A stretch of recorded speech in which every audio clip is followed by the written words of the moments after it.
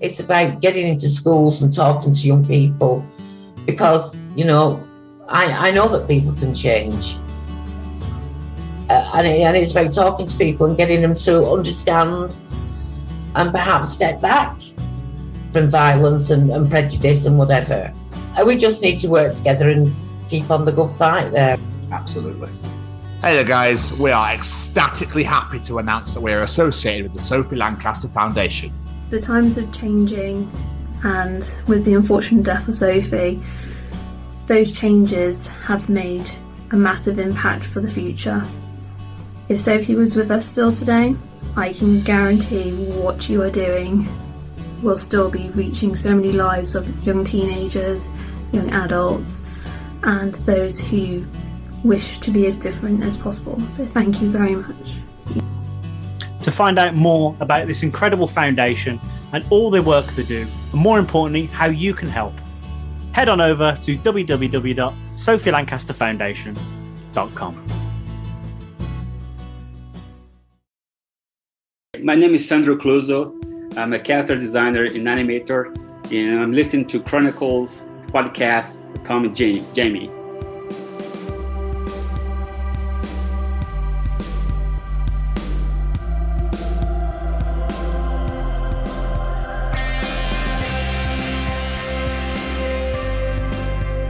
Yeah, so anyway, I was just saying, wait 1 second. Hello, guys. It's the Chronicles of podcast. And it's a 34th edition of our show. Thank you so much for tuning in once again. Jamie, is it the Chronicles of Sandro Cleuzo? It is. Wonderful. Shall we take the show on the road?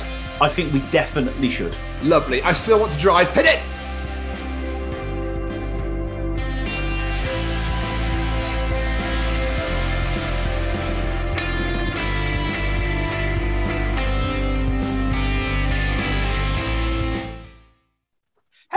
Everybody, and welcome to the 34th edition of the Chronicles of Podcast.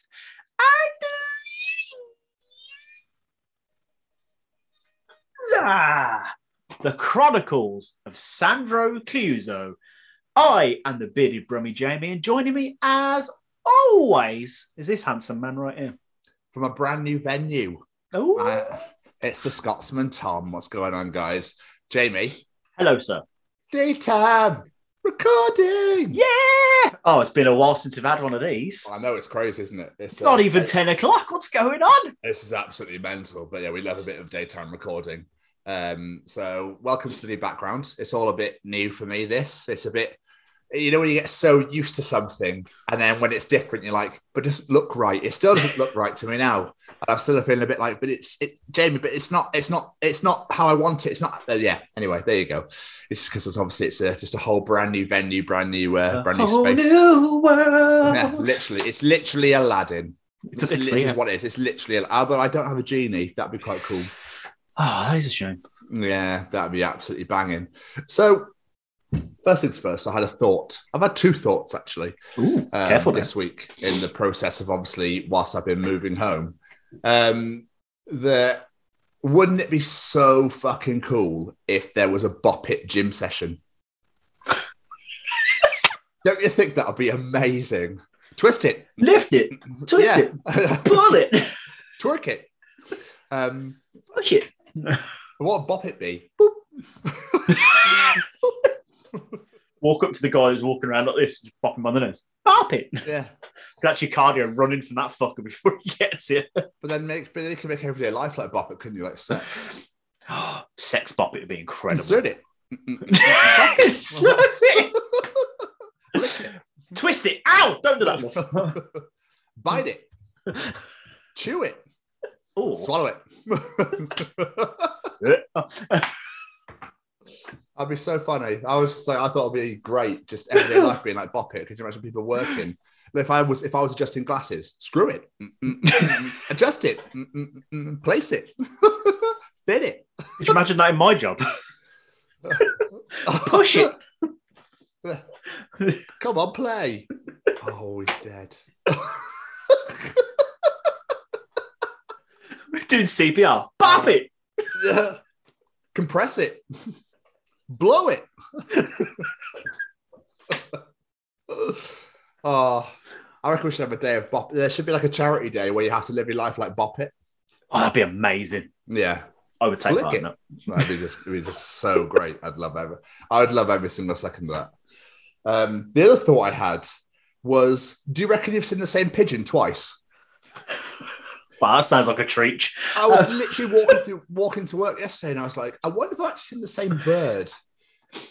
Because they all look identical, and there's fucking loads of them. But do you reckon you've seen the same pigeons? Or the same It's a good seagulls? point. Like, do the same pigeons that you see in your garden every day, is that the same one just keep popping back? What do you think? If there was food there, I would guess so, because they would know that there's food there. But like in the middle of the city centre, you get shitloads of them. Yeah, it's a really good point. Yeah, I was just thinking, I wonder if that's the same pigeon I saw yesterday. So I remember when I was little, my nan had this one squirrel that used to come up to the house every day at the same time. And she was adamant it was the same one every single day. I don't know if it was. I don't know. She was adamant it was. She even named it and everything. I can't remember for the life what she named it now. I want to say Billy. I don't know. But I don't know how she ever knew, unless it had specific markings. But I don't know. But do squirrels have specific markings? I don't They all look identical. Pigeons don't, unless they've got gammy feet. But I don't know, or a gammy left. The other thing that really blew my mind as well, I saw a seagull sat in a car and its knees bent the other way. And I was like, oh, that's odd. It bends the opposite way to ours. Well, that don't sound nice. When it walks, yeah, you're like, oh. Are you okay, Mr. Seagull? They're absolute beasts. They're huge fucking birds. Like, what the fuck you want? But their legs are pindly and tiny. And you're like, oh, how the fuck are your legs carrying that massive body around? It's like a flamingo. And like, how are you carrying all that weight on one leg? Yeah, well, it's weird, aren't they? They obviously, I don't want to get my left foot wet. No, I really don't. I really don't want to get 2 feet wet. One's fine, okay? I'm still stood up. It's fine. I don't want my other foot wet, okay? Dave, shut up. I've had enough of your fucking bullshit with me. Put your 2 feet in, it'd be nicer. Get more stability. Absolute fucking shit you're talking there, Dave. I've had enough of your bullshit. No, Sandra, listen. Dave, look, I've had enough, okay? I want to stand on 1 foot. I'm going to fucking stand on 1 foot. Okay? It's 2022. I can do what I like. Okay? You will not oppress the ladies no more, Dave, okay? Dave and Sandra the flamingos. Yeah. She knows what her rights are. If she wants to stand on 1 fucking leg, she'll stand on 1 fucking leg, all right? Leave her alone. Rights to the flamingos. Anyway, don't they stand on 1 leg to sleep as well? That's even weirder. Otters sleep upside down, don't they? On their backs while they're like floating down the river. Yes, they do. Yeah. Holding each other's hands so they don't float away. Otters are so fucking cute. Where did the obsession for otters come from? Like, I don't understand how all of a sudden everyone just loves otters. They are ridiculously cute. I think Finding Dory might have something to do with it for the more modern audience. I've never seen Finding Dory, so I wouldn't. It's movies, Jamie. You know what I mean? But yeah, it's very true. So, how are you, sir? Anyway, what's going on with you? I'm very good. I'm very tired because of bullshit shifts this week, doing 6 p.m. till 2 a.m. So by the time I've cycled home, got into bed, I'm getting about 3 to 4 hours sleep. So I'm like, oh. But yeah, it's fine. It's the life you lead, Seth. The life you lead. It is. The career I chose, it's fine. It's fine. The life you also lead because you chose to have children. The life you lead. Well, yeah, that is a big part of it as well. Typically, I had the children before I took these shifts. Otherwise, I would have said, no, Rebecca, we're wrapping it. Oh, sorry. Who's Rebecca? My brain took a second. It's because you've never called her that ever. So my brain went. And then I realised. So to be fair, I think the last time I called her Rebecca was my wedding vows. So it's probably... That was a day. That was a day. But yeah, I'm fine other than that. Just sleepy, like I said. How are you? Same. It's been a time. Yeah, bollocks. This is my first day off where I can actually enjoy my new place properly. So I literally had 1 day to move everything, then I had to work 4 days in a row. So I was just like... And then the other half has this great idea of, let's gym at 6 a.m. But to be fair, which is even funnier, it was her idea. She was all pumped and running like, gym at 6 a.m. It's going to be great. We're going to go out every day. I'm going to go twice a day. It's going to be amazing. Guess who struggles to get out of bed, Jamie? It's always the way. So I'm like, go on, babe, gym time. Oh, just give me, please, just a minute. Please, get out of my fucking face. And I'm like, I thought you wanted to go at least twice a day. If you know, I thought you were well up for this. But once we're up and about, it's fine. It's just that initial part. I'm like, come on, babe, let's go. Because I'm up. If the alarm goes, I'm up. I won't do this. Oh, but I just need 5-10 more minutes. I'll be like, cool, right, day's begun. Let's do this. So I think I've used the snooze button like twice in my entire life. My alarm goes up, I'm getting up. Yeah. What's the point in piss-assing around? You're just delaying the inevitable. You've set your alarm for that time because you need to be up at that time. Get the fuck up. I mean, we didn't need to be up at that time. Well, no, but you made plans to be up at that time. Dude, the gym is like there. I can literally see it from my window. That is pretty damn close. It's just over the bridge. It's incredible. It's literally, we're there in 2 minutes. That's nice. So, that is nice to be fair. I can guarantee if it wasn't there, would you have been up at 6 a.m. to go to the gym? No. But I kind of like the fact that it is there and I can do that because there's just nobody there. It's brilliant. I feel more pressured to go to the gym if it was over the road from my house because I've literally got no excuse. Yeah. Right there. Exactly. Although she deceived me yesterday. Oh. So apparently, because I woke up at 8:30 and went, are we not going to, I thought we were going to the gym. And she went, yeah, the alarm went off. And I said, do you want to go? And you said no. So I went back to sleep. I said no. Like, I haven't woken up. So I don't remember that. Yeah. I said, do you want to go to him? And apparently you went, no. That's not no. Because that's coherent, baby. Isn't it? I was like, I don't remember that at all. So I was obviously still asleep. I think I heard the letter N somewhere in that noise. That means no. Night. Did you hear what you wanted to hear? So yeah. But yeah, good man. Just the move was brutal. Like, brutal. So pretty shattered. Moving home is never fun. But other than that, man, all good. Like, it's the best thing we've ever done. I just get so excited. I get so giddily excited at everything. It's crazy. We just like sit and watch stuff and we're like, we live together. This is amazing. There's no more every 5 seconds or like, oh, it's great. It's great. So as you'll find now, guys, as you listen to this show or watch this show, in previous interviews, you would have heard doors slamming continuously throughout interviews that Jamie obviously can't take out. I can't edit out. So now you'll never have to hear them ever again. Your ears will be blessed with the sound of no door slams. And no creaky chair either. No creaky chair either. It's great, isn't it? I'm not going to lie. I was like, I'm going to say that. I'm not going to see if he rocks on his chair to prove a point. And you did. I'm so proud. Thanks. It's nice. It's comfortable, actually. The back's quite high, so I'm just like, I feel like I'm on Question Time on Newsnight or something. That's the way, with how straight I am. And it's like, because of all the surrounding, I don't know, it's just clearer. I like it. Last week he thought he was in a Taliban hostage video. This week he's on quiz. I forgot all about that. Oh, dude. So what have you doing with yourself? I've been a lot of Rihannaing. I went from doing night shifts to then doing these evening shifts. On Saturday, I went to a kid's birthday party. Oh. To be fair, it was great fun. It was my best friend Claire. It was her little boy Zach's birthday party. We went to soft play areas, slides, and all that jazz. So naturally, me and Claire and our other friend Sophie just went and ran in and played. There was these like 2 slides that like drop like that.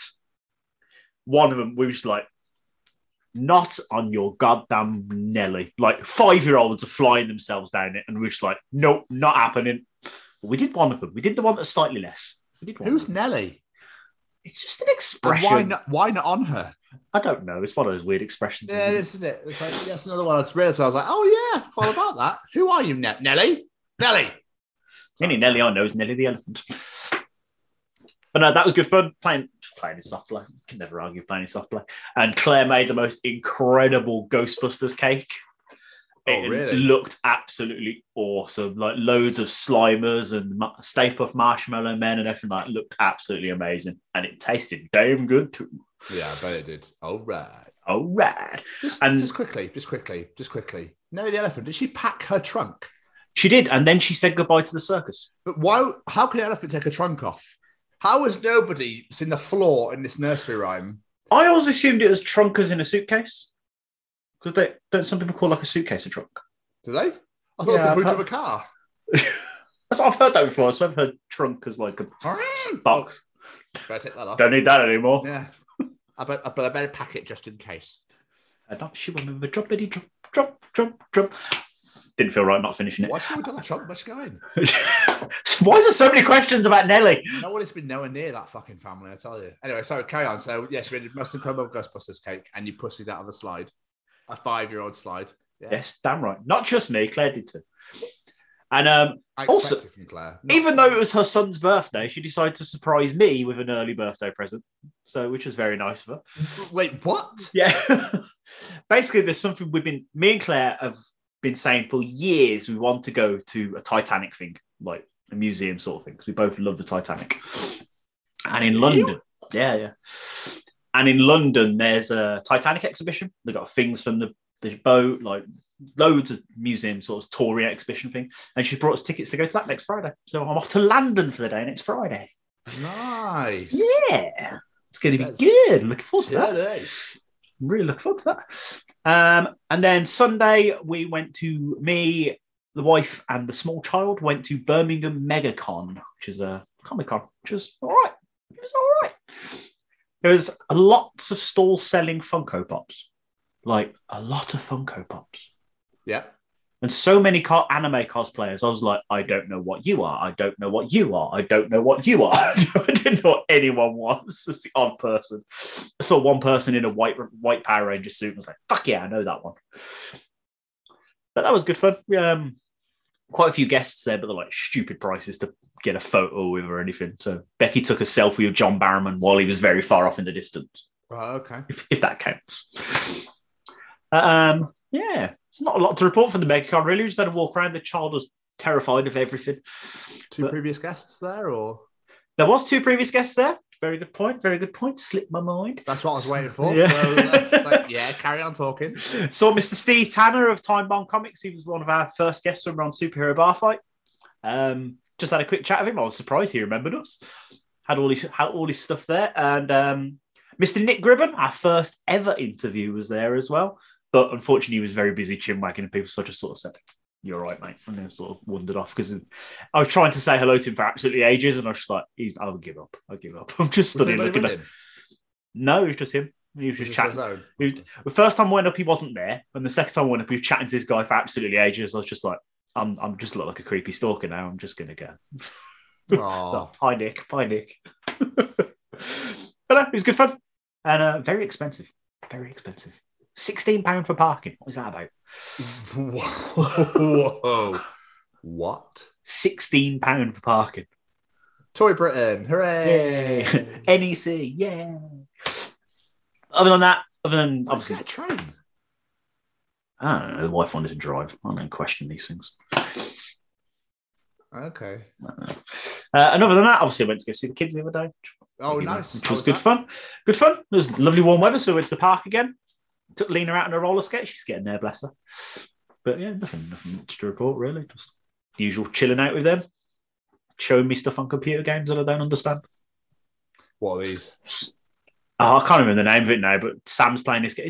It's like a mix of the original Zelda game and Minecraft and something else. And he's wandering around, he's like opening boxes. He's like, yeah, sword. And then goes and kills someone with said sword. I'm like, I don't know what's going on, Sam. But it's fun to watch you enjoy yourself. Yeah, well, yeah, that's fair. That's fair. What about you? What have you been up to other than moving abode? Well, of course, moved home. So that's the main topic of the week. Me and the other half have moved house. We've moved in together. And it's just the best thing that's ever happened, to be honest with you. The move itself sucked so much man-ass. It was insane. Like all the packing, etc., walking up 6 flights of stairs to get everything upstairs. All the boxes, just all the heavy lifting.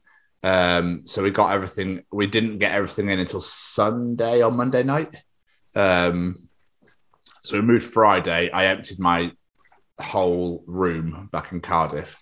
And I managed to get the Calax as well, but then it was traffic and it was just a ball ache, and her sister had to help me go and get that. So I did that. So I'm going back today after recording this to go and clean it, and then it's done and that's gone and that's finished. But we moved in and then I had to wait for the Sky guy to turn up. He didn't turn until 4:00, and I had to build furniture while he was here. He took 2 hours. So I was still burning furniture while the other half was going to get more stuff from her mum's. So I had to help her bring stuff up the stairs whilst the Sky guy was here, whilst I was trying to build stuff. It was just knackering. So tiring. But the commute to work's fine. But I've worked every day since Friday. So it's Saturday, Sunday, Monday, and yesterday. This is a Wednesday morning for those that don't realise. So I've been doing full-time working shifts, coming back and building more furniture. So I finished building all the furniture on Sunday night, thank Christ. And then we managed to unpack everything properly. So the living room here, where I'm now sat, is completely cleared. The bedroom's still got a little bit left to go, just some boxes. And we got quite a lot of shit for quite a small place. It was like, oh, crap, we've got to probably sell some bits and lose some bits and whatnot. The Steelers bedding has gone. That's it actually sold. Sold, yeah, that's gone. Did you cry? No, Did you cry? No. Just what it is, what it is. So that's done. I've really, really got back into wrestling. Really? Yeah. You look disappointed with yourself. No, I'm not disappointed with myself, but it's what's funny though, I'm watching AEW now as well as WWE. I watched AEW. I've gone back a few weeks just to try and get used to what it's like. WWE, I'm watching last week's Raw at the moment, and I'm like, wow, nothing's changed. It's just it's all the same people, still with the same people, still doing the same thing. And I was just like, oh, that's fair. I'll still watch it. I still enjoy it. I've kind of missed it, actually, weirdly. I found myself watching going well, yeah, I've really missed this, weirdly. I enjoy AEW when I watch it. It's just finding time to watch it for me. But I do enjoy AEW when I do find time to watch it. But WWE, just nothing about it makes me want to watch it. Like the WrestleMania card, just... Although Brantley Gilbert's doing America the Beautiful, so I'm quite excited about that at WrestleMania. Who is? I love Brantley Gilbert. Brantley Gilbert's I didn't hear favorite country singers, so he's doing America the Beautiful, so I'm quite excited about that. I saw that this morning, I was like, yeah, we'll love it. I don't know, I hope that they've realised what's happened and after Mania will really sort their shit out. But we'll see. So we'll see. I don't know. It's just nothing about it is making me want to. Even NXT doesn't excite me anymore. It's just that's your prerogative. That's your choice. I'll choose to watch it. It's my prerogative. So I'm doing that at the moment. So I'll be catching up a bit of that later. So yeah, there's a lot of Rihanna moving, wrestling. And me and the other half are watching a documentary called McMillions. Okay. Which I've already seen, but it's fucking great. About how the McDonald's Monopoly game gets frauded in America. Oh, I've heard about that. It's on Now TV till May, so if you want to watch it now. 6 episodes. It's fucking great. About how the McDonald's $1 million prize Monopoly game gets frauded for years. Really? Yeah, it's good. How the fuck do you fraud me? I'm intrigued now. I'm trying to work out how you can fraud the fuck me, I can't talk. McDonald's Monopoly game. Got there. Hey, I can talk. McMonopoly. But yeah, so get that on Now TV on Sky Documentaries, McMillions. You will not be disappointed. I just realised I missed a couple of bits off when I was doing my catch-up. Oh, yeah? Agents of S.H.I.E.L.D. I've watched 1 or 2 more episodes because I'm trying to watch it with wife and I've been working these terrible shifts and not really had much chance to watch it. But really different. This last series is really different. Okay. It's good, though. Really good. Really enjoying this last season. I'm quite impressed. So fingers crossed it stays good. And I also have started a new series because I've been pressured by 2 people in this world for a very long time to watch Supernatural. Never seen my sort of thing, but I was like, do you know what? I can't think of anything to watch. Let's give it a bash. I'm on 4th episode, so I've not got too far. Quite enjoying it, actually. It's not too bad. Okay. It's not too bad. The guy who plays one of the main characters is just a sarky arsehole, and I'm like, I like this guy. That's fair, dude. That's fair.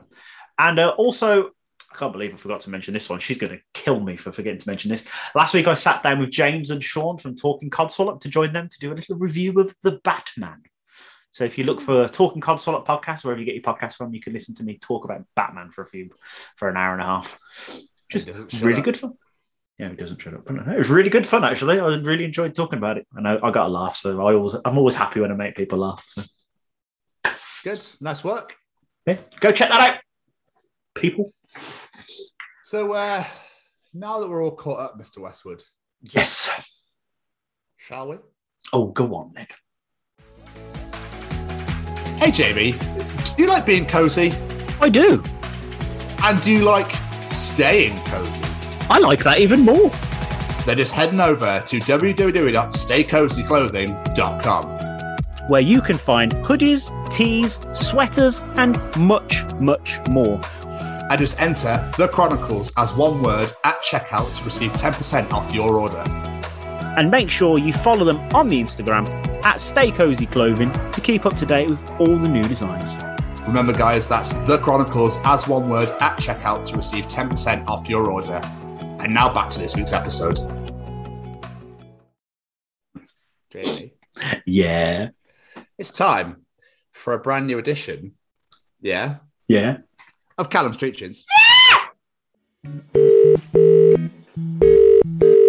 Do you want to know something? Callum will be able to tell you in Callum's Treachings. Is cereal soup? Ooh. Jesus, that was high pitched. So, welcome everybody to another edition of Callum's Treachings. Jamie, should we just jump straight in? Let's pull up our trunks and jump. What is Callum Treachingers this week? Sending unsolicited dick pics online is kind of the same as just whipping your dick out in the middle of a conversation in person. I mean, you might as well if that's what you want to do. I mean, he's not wrong. Yeah, you might. If you really, really want it, God knows why you want to fucking do that in the first place anyway.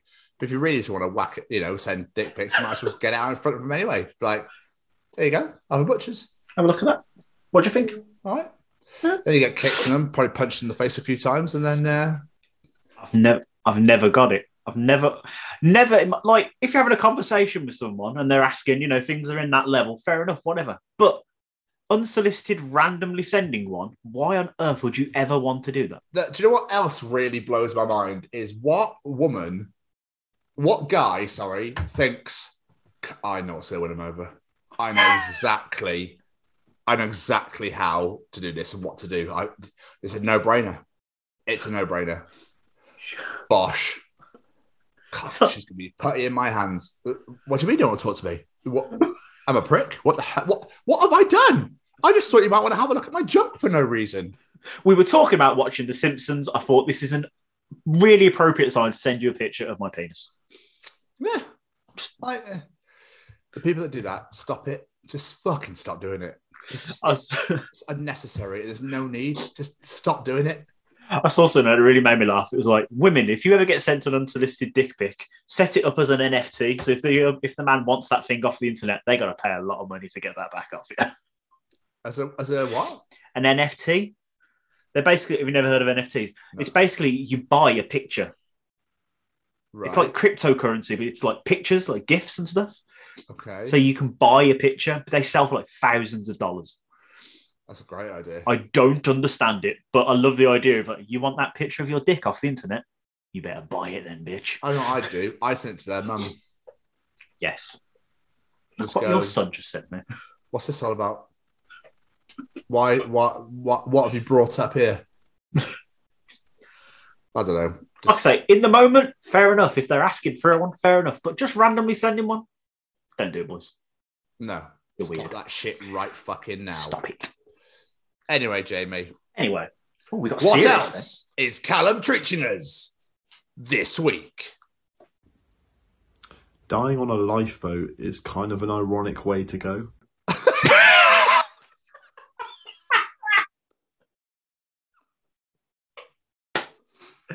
Oh, that would kill the name, wouldn't it? That would just kill. It really would.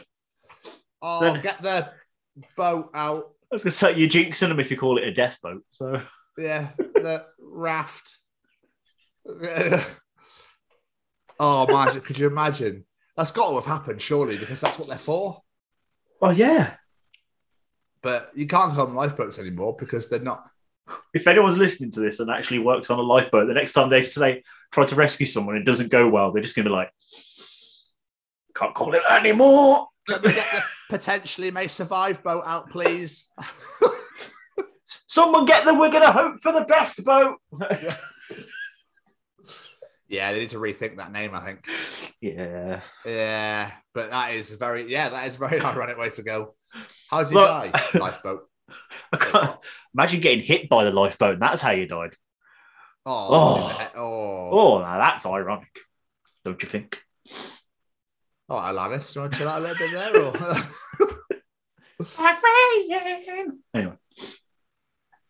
Anyway, I'll stop. Jamie. And finally, what is Callum teaching us this week?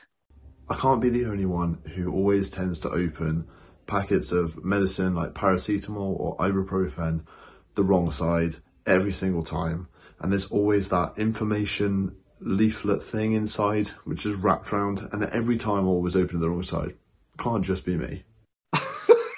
Alan, I can assure you, sir, it ain't just you. I did it yesterday. Don't you think, though, it's like a massive victory when you open it up and you go, yes, it's the right side. The thing is, though, if you look at the two flaps, they are very different. They have different information on them. You know which the right way around is. Just no one How looks. do you know that, though? How do you know it's that, not that side? I bet the information leaflet goes, what side's the opening? Oh, go round, boys. Go round. Get there. Hello. Yes, I am here this side as well. And this is what an information leaflet looks like. Yeah. We need to move round, boys. This is the only way he's going to fucking read us. I don't know why my leaflet is Australian. But there we go. I'm exactly the same. I always get it that side as well. I always manage to open it up and be like, oh, for fuck's sake. And then pull it out and throw it in the recycling bin. Yeah, why don't we just throw them out once we've done that to stop it ever happening again? We don't read it, let's be honest. Do you put it back in? I just don't take it out. I just turn the box over and just open it on the other side. Oh, Jamie. I take it out and put it in the recycling bin. No, I just turn it over. I always get, oh, you silly sausage. Why have I never thought to do that? I could save myself a lot of time. He's not going to throw us away, boys, so make sure we stick to the same side. He loves us. He hasn't got rid of us. He just doesn't know it yet. We'll win him over. Don't you worry, ibuprofen. We've got you. And that, ladies and gentlemen, was another edition of Callum's Treachings. Absolutely phenomenal. I do love glorious. That. Every single week, they just throws them up and smash them straight out of the park. And the only issue is I have to follow it. It's time for Tom's Journal.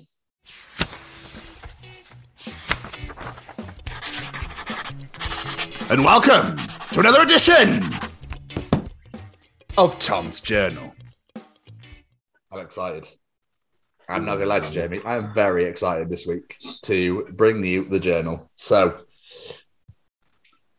I've got a couple of... I actually threw a couple of journal entries into the start of the show just to, give us a bit of pizzazz and a bit of fun. Oh, were they from the journal, were they originally? They were. Okay. Oh, they were. Okay. But I was on my way to the bus stop. I was on my day off last week at some point. I was going to the other half's mum's house to go and meet her there. We had some packing to do and to pick some bits up for the flat. And I have my music on, and I was walking round past some bus stops, and as a Deliveroo cyclist behind me, I didn't know he was there. So I was just happily just like walking along. The delivery cyclist turns and shoots right past me, and there's a guy coming the other way, tried to clothesline him off his bike.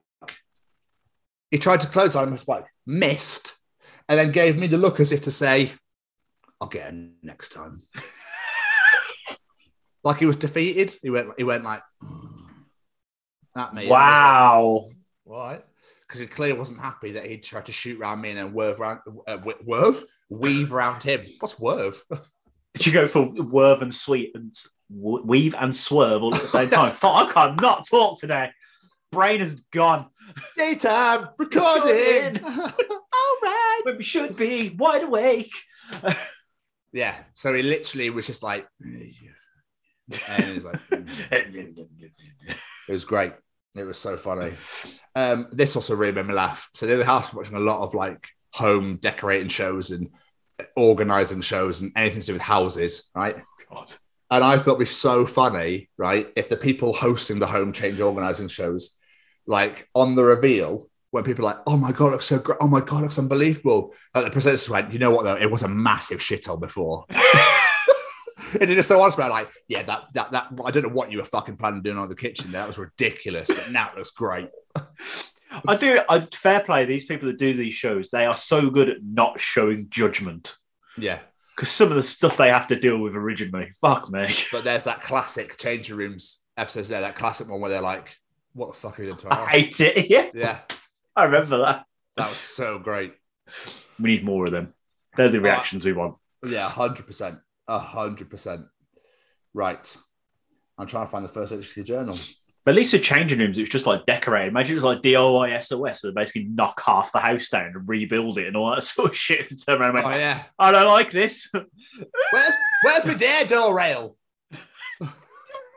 Fuck me, what a 90s reference. They don't still have a dado rail. Wow. I don't know. No one does today. People still even know what a dado rail is. I don't think I know what it is. You said it and you don't know what it is. No. I think it's some sort of rail. Oddly enough, yes. Anyway, so text messaging with the wife was this husband. So she says, if you could watch anything on an IMAX screen, what would it be? Definitely the 1999 cinematic masterpiece, The Mummy, with Brendan Fraser and Rachel Weisz. The wife, you fucking dickhead. My co-worker said it'd be the video of his wedding day. Well, sounds like he's never watched the 1999 cinematic masterpiece, The Mummy, with Brendan Fraser and Rachel Weisz. I agree. I would have gone with The Mummy too. The Mummy 2? No, maybe not The Mummy 2. Actually, fuck it. We'll do a marathon. We'll watch all of them. I think most in the first 2. Actually, yeah, just cut it on 1 and 2. Scorpion King and the third one were dreadful. Not the third one I ever watched. And the Tom Cruise one, never watched that either. No, not me. I don't count that. Anyway, this kid is a legend. Before COVID shut the library down, I was helping a little boy and his mum find some books. What do you like to read about? I asked. Dinosaurs, he said. This is a common request, but can mean different things. Okay, do you want a story about dinosaurs? Do you want facts about dinosaurs? I want facts. So I took him to the dinosaur section of the juvenile non-fiction. He picked out a couple of books and I asked him if there was anything else he was looking for. Do you have anything on DNA? I had to think about it for a second. I think so, but I'll have to look it up. The boy beamed. I want to find out how DNA works so I can bring them back. The mum said, so we just saw Jurassic Park. His mum explained with a smile, but did not wave when she added, yeah, we didn't learn anything.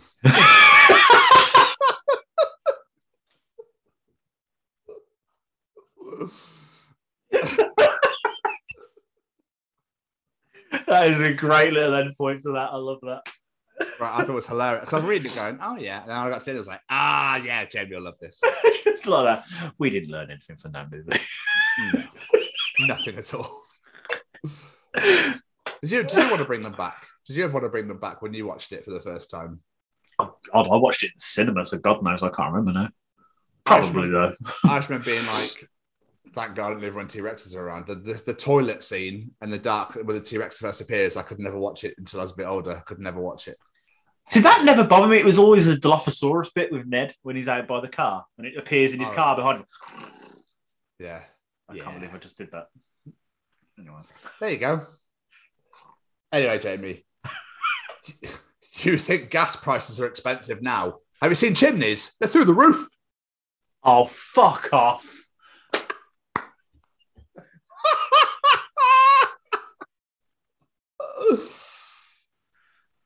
Christ, that was bad.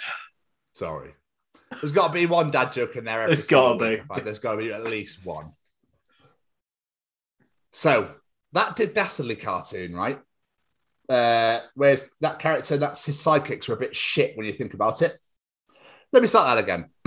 That Dick Dastardly cartoon character and his sidekicks were a bit shit, weren't they? Me and my mate caught a pigeon with the works van in the morning. We weren't even trying.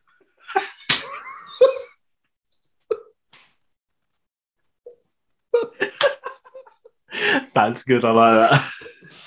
Catch the pigeon. Catch the pigeon. So great. I used to love that. Wacky Races were my favourite cartoons back in the day. Absolutely. What was my favourite? The Woodchuck. I always wanted the same one to win every time. I think it was the Woodchuck. And then when I was a child, I thought it'd be a great idea to try and build my own Wacky Races car, obviously having no fucking clue what I was doing. How did that go?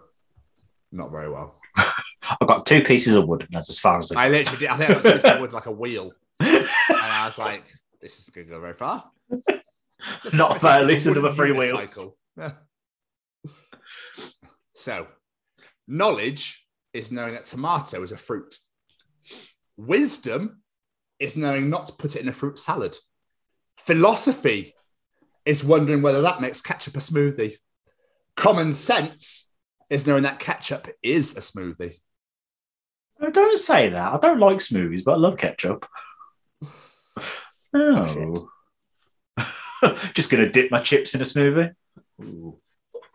Ketchup is tomato smoothie. I guess it is, but oh. This entry and the last entry made me fucking raw. All right? Okay. You are going to love. I love this entry. Me. You know, there's a full moon this Easter. You know what that means. Them. Me. Them. Werewolf Jesus. Me. Werewolf Jesus.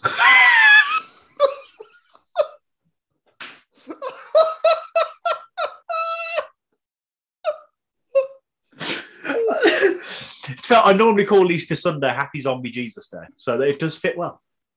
It's Werewolf Jesus this week. It's Werewolf Jesus this year. Got to mix it up a bit. Are you a fan of bananas? Of course. Looks like you're going to China. China have released banana popsicles or ice creams that you can peel. Huh? Yes. What the fuck was that noise? I will send you the photo, Jamie Westwood. But yes, there's a banana ice cream that you can actually peel the outside off and eat it. That sounds amazing. It looks insane. I'm not going to lie to you. I want to try this. Yeah. I will send you the photo after this. Please do, because I am horribly intrigued. Yeah. Someone underneath put, fuck it, I'm going to China. This is probably one of my favourite entries I have ever put in the journal, and I found it before we started recording. A German man just came into my pub and tried to ask for cutlery, but ended up saying, I need some food weapons, and now I refer to them by nothing else.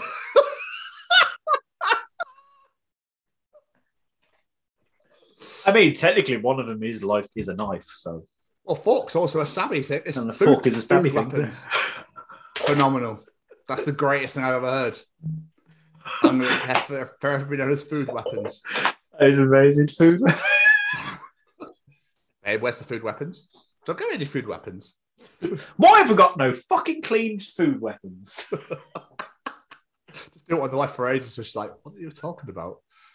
Great. Absolutely great. Zombie Jesus on Easter Sunday in 2 weeks. Yes. Well, Werewolf Jesus. Werewolf Jesus, sorry. And then make sure you've got your food weapons to tackle him.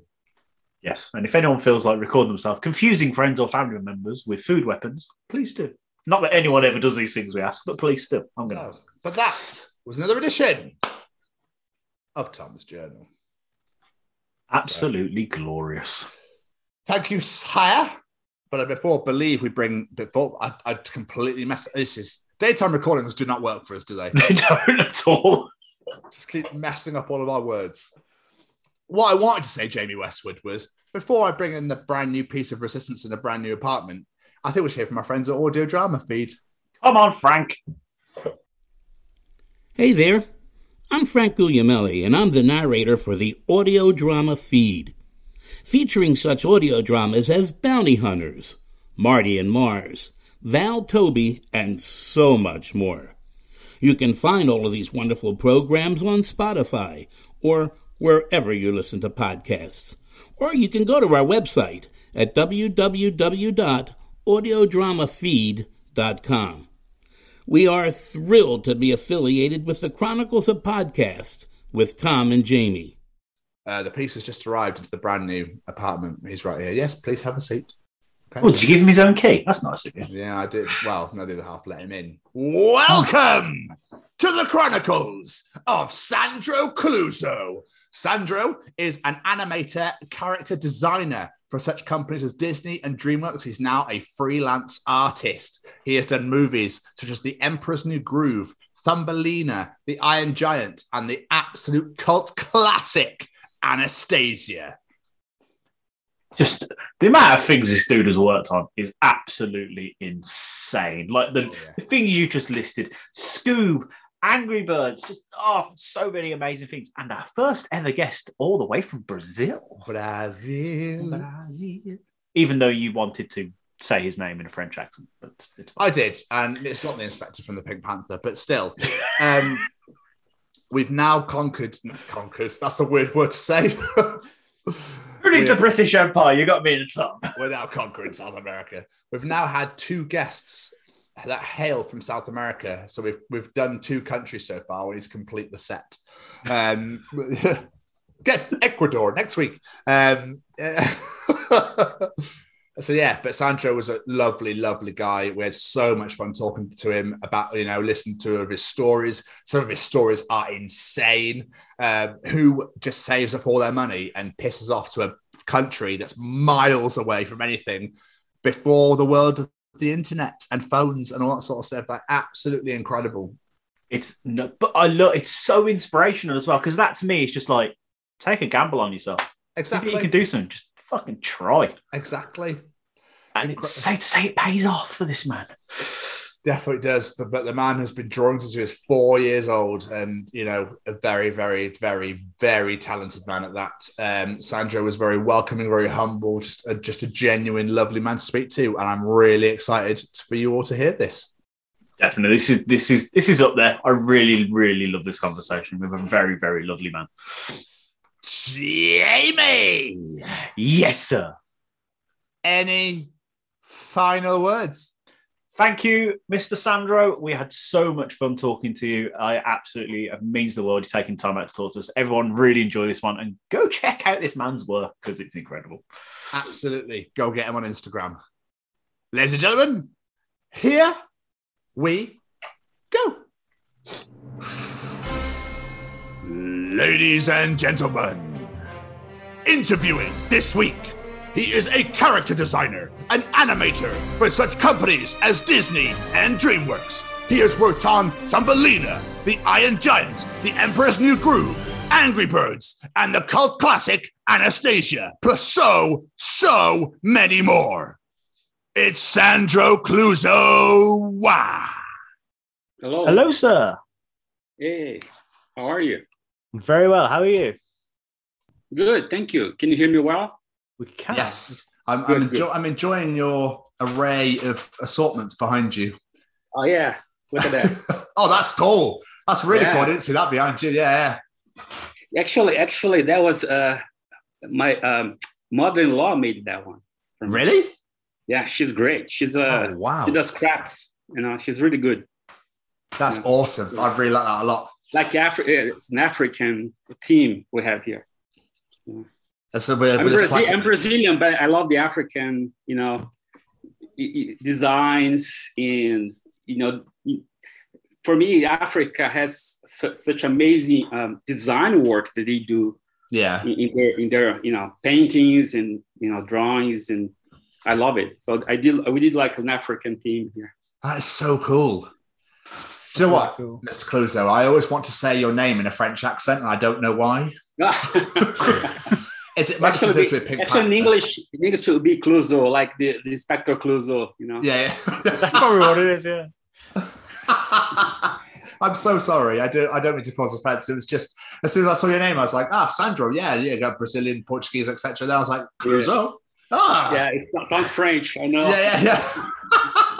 I'm not French. I'm not French. Yeah, I'm Brazilian and also Italian. Oh, really? Wow. Yeah. Oh, that's quite a heritage to have. That is. What an exotic. Yeah, I live a part of the year here in Brazil. I'm in Brazil right now, but a part of the year I live in Italy, in Florence. Oh, wow. Yeah, it's the city of the art. Michelangelo. Stunning. Oh. I'd love to go. There. Oh, you should go there. For an artist, it's amazing. It's art everywhere. You walk in the streets, you see art. It's amazing. Yeah. It's an open museum. It's an open air museum. It's amazing. Oh, wow. Okay, yeah, but I'll put that on the list. I'm sure the other half would definitely want to go there. So we'll get on the travel list. But Sandro, thank you so much for doing this. We really, really appreciate it. Thanks for having me. Thanks for inviting me. I'm very happy to be here with you guys. Appreciate that massively. What happens now is basically Jamie does a nice little introduction. It's like lures you into that false sense of security, and then we absolutely bombard you with questions. How does that sound? Sounds good. Let's do that. Yeah, I hope I can answer them. It's all about you, so, yeah. I should know a little bit about me. Right, let me do my little intro. Hello, everyone. Today, we welcome a very special guest onto the show. Everyone loves animation, whether you're big or whether you're small. But before you see those characters on screen, someone has to design what they look like and even animate them. Today's guest has animated and designed on many projects over the years, including Emperor's New Groove, Angry Birds the movie, and even Scoob. Ladies and gentlemen, these are the Chronicles of Sandro Cleuzo. Thank you. I just butchered the pronunciation of your surname then, didn't I? I said it wrong, didn't I? No, it's not bad, actually. In Portuguese, it would be Cleuzo. In Portuguese, Cleuzo. In Italian, Cleuzo. But in English, it would be Cleuzo. So basically, no matter how we say it, we get it right. It did Cleuzo. It did Cleuzo. But Cleuzo, almost there. Almost there. I'll take it. It's half between one and the other. I'll take it. But Sandro, first and foremost, how was your pandemic season? How has the last 2 years been for yourself? It was hard because I was stuck in Italy and my wife was here in Brazil. We stayed apart for a year and a half. And it was pretty bad. We couldn't fly. I couldn't fly over here. She couldn't fly over there. So it was pretty bad. And, I stay indoors. And, since I'm a freelancer, I've been working this way for years. So for me, it was okay to keep working. I'm used to being at home working, Yeah. So it wasn't too bad. The only bad thing was being away from my family here in Brazil, and my wife. Oh, bless you, man. I'm so sorry. That is rubbish. I was like, the Italians cracked down quite hard as well, didn't they? Yeah, at the beginning, the very beginning of the pandemic, Italy was hit really hard. It was really bad there.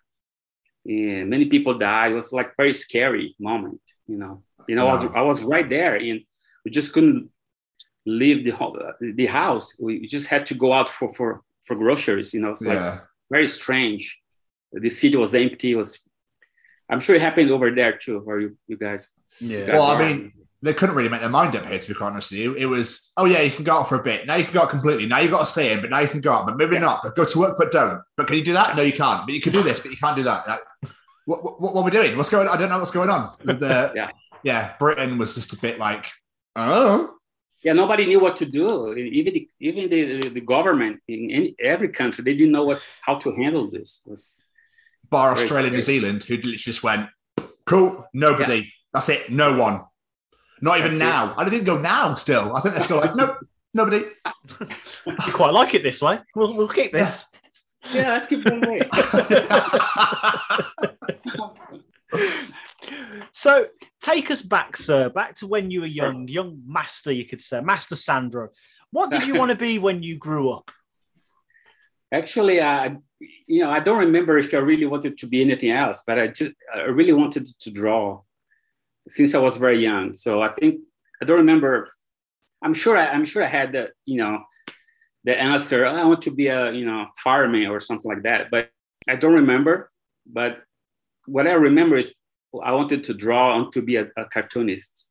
So what gave you the inspiration? What made you want to what made you start drawing? Basically, what was it that sparked? I don't know. I was since I was a kid. I drew. I was always drawing. And my mother told me that when I was very young, like let's say 4 years old, maybe, I would ask for my parents and my family members to pose for me so that I could draw them. Really? Yeah, of course I couldn't draw. It was like kids' drawings, but yeah. But the idea was that I would ask them to just sit there. And I want to draw you. I would do that. I used to draw things in the house, like furniture, appliances. I would draw everything. And then I used to copy the cartoons on TV. I used to watch TV, the cartoons on TV, and copy them. And also comic books. I always had comic books. Like the Disney comics, and I used to copy that to the character. So I was always drawing. Wow. Yeah, that's awesome. It's something that I had. I just like to draw. And I like to be. I was that kind of a kid who played in house more than outside. I was born in house and inside playing with my toys. Yeah. And I would make like I had like Playmobil. Remember? Playmobil, yeah. I had those, and I had we had like a Fort Apache, which was like the cowboys with the fort. You could make the fort with the cowboys and the Indians. And I would make stories. I would play with them, making stories. Like I would put Playmobils with the cowboys, and I would make stories. So watching TV, cartoons on TV. That was the way I grew up. I played outside, but not too much. So. And I was never good in sports. I was never good in soccer. I'm a Brazilian. I don't play soccer. Yeah, I was pretty bad. I was the last one to be chosen in school to play soccer. You too. That was me. Yeah. So I was more like an indoors kid. So I drew a lot. I say because like soccer is like the religion in Brazil. It's like it is. It is. When people find out I don't play soccer, I don't even like soccer. And my father, he was like pretty big on soccer. He would watch all the games, and I was never that kind of son who would be with him watching soccer because I didn't like it. That's fair. That's fair. But obviously you're more creative minded. Like, I mean, well, look what you're doing now. Yeah. So you know what I mean? I was always he would be watching soccer, I would be upstairs drawing, or in arts. It's amazing. It's something that maybe I was born with that, because I cannot explain why I don't. We don't know how to explain why we don't like something, right? Yeah. Like I don't know why I never liked soccer, and I should have, because I was born here in Brazil, and soccer is everywhere, in school, everywhere, And I never liked it. And my father liked it, so I don't understand. It's fair. It's absolutely, makes sense. So that might be why, though. It's probably that rebellious nature. Like, they like football. It's everywhere. I'm sick of it. I'm going to draw. Yeah, I'm sick of it. Yeah. If I was rebellious, I didn't know. Yeah. So obviously you had this love of drawing and whatnot, but how does that lead into animation? Where does that love for animation come from that makes you want to follow that as a career? Yeah, I think, well, first of all, watching the cartoons on TV, and I knew since I was as a kid, I knew somebody did that. It's not something that it just appeared, but I didn't know it was possible to work in animation, of course, especially here. I knew somebody did that in other countries, but I never knew it could be done here in Brazil. But I knew a studio here. There's a popular, very famous studio here in Brazil that did comic books at the time. And the creator has very popular characters here. Everybody knows the characters, and everybody knows this author. And I've seen documentaries on TV that show the studio. And so I knew I could do comics, right? Because I saw on TV, there's a place here in São Paulo, in Brazil, that they do comics, but animation, I didn't know. So I pretty much started in comics with that studio. And what happened was, since I drew every day, when I was at school, I would draw. When I had the free time in school, I would draw. And I remember one day my teacher, geography teacher, she saw me drawing because I was waiting for the rest of my fellows to finish the assignment, and I had to finish it sooner. So I took my drawings and I started drawing again. And she saw me drawing, and she asked me, Sandro, can I borrow your drawings? Can I borrow? Because I used to do comics. Like I used to do the whole book, like the cover, like the splash page, just like a comic book. I'll do my own characters with my own stories. And she saw that, and she asked if she could borrow those drawings. So I didn't know what to do. I just gave it to her. I was 14 at the time. And she sent, without me knowing, she sent to this author, this popular studio, and they called me in. And so I remember she took me there, and I met the creator, the owner of the studio, very famous here. And he offered me an internship to work there. Wow. To learn how to do comics. So I pretty much started in comics.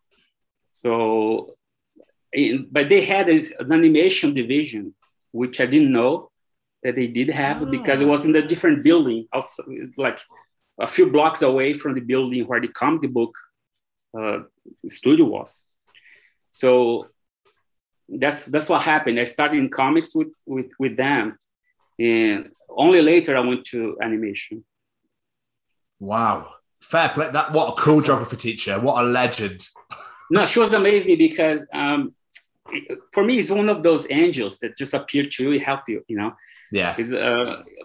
Because she just saw me drawing, and she, she asked, she sent to this author, and everything happened, and that was the start of my career, basically. Because of her, she's very important, in my life, and it's amazing. I think that's what teachers should do. They should help the kids when, of course, that's what they should do. And that's what they do, actually. But she went beyond. She sent my drawings, and she took me there. She drove me there, and because I was 14, I didn't know anything, I didn't work. My first job was actually drawing, animation, comics and then animation. I never worked in anything else. So she actually helped me getting my first job in art. I just love the fact as a geography teacher, not your English teacher for your writing, not your art teacher for your drawing. Geography teacher. I had an art teacher. Of course, we had art lessons, but she never, for some reason,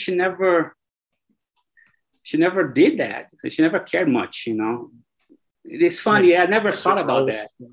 Yeah, it's funny.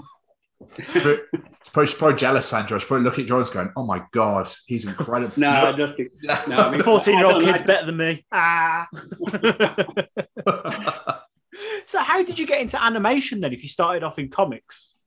Okay, it's okay. I'm gonna tell this story because I think it's interesting for everybody to hear, especially the young people, because what happened to me was something negative that turned into positive. Okay. I'm going to explain. I was doing comics, right, for this studio. I wasn't an employee. I was just an intern. I'm just learning how to draw the characters and to learn how to do comics in his style, in that style. It was a particular style. And, I think I remember they didn't pay a salary, but they paid for my transportation in food, lunch. But I was happy because I was 14, I was very young, and I was working with the most famous studio in Brazil. So everybody every cartoonist wanted to work there. So I was kind of happy, So I was doing the comics and everything. And then one day I met this lady, and she was an artist there. And she was from the animation department. And I was talking to her. She said, I'm working animation, and I can take you there if you want to see. I can take you there to see how it is. So she took me over to a different building during lunchtime to see this, to visit the animation studio. And I was like, there was nobody there. It was like lunchtime. Everybody was out. But she took me there. I saw the animation, desks, the disc, talk about, it wasn't digital. It was all traditional. The animation disc, the desk, all different than anything else I had ever seen before. And she took a stack of drawings, started flipping for me. And the characters I was learning how to draw in comics, they were, by flipping, they were alive, they were moving, It was like, I was like, that's what I want to do. I want to do this. I want to make the characters move, I was fascinated. And then she took me back to the comic book department. But before, was like on the 7th floor, something like that. But before I went up to my office to continue my comic book work, she stopped in this different floor.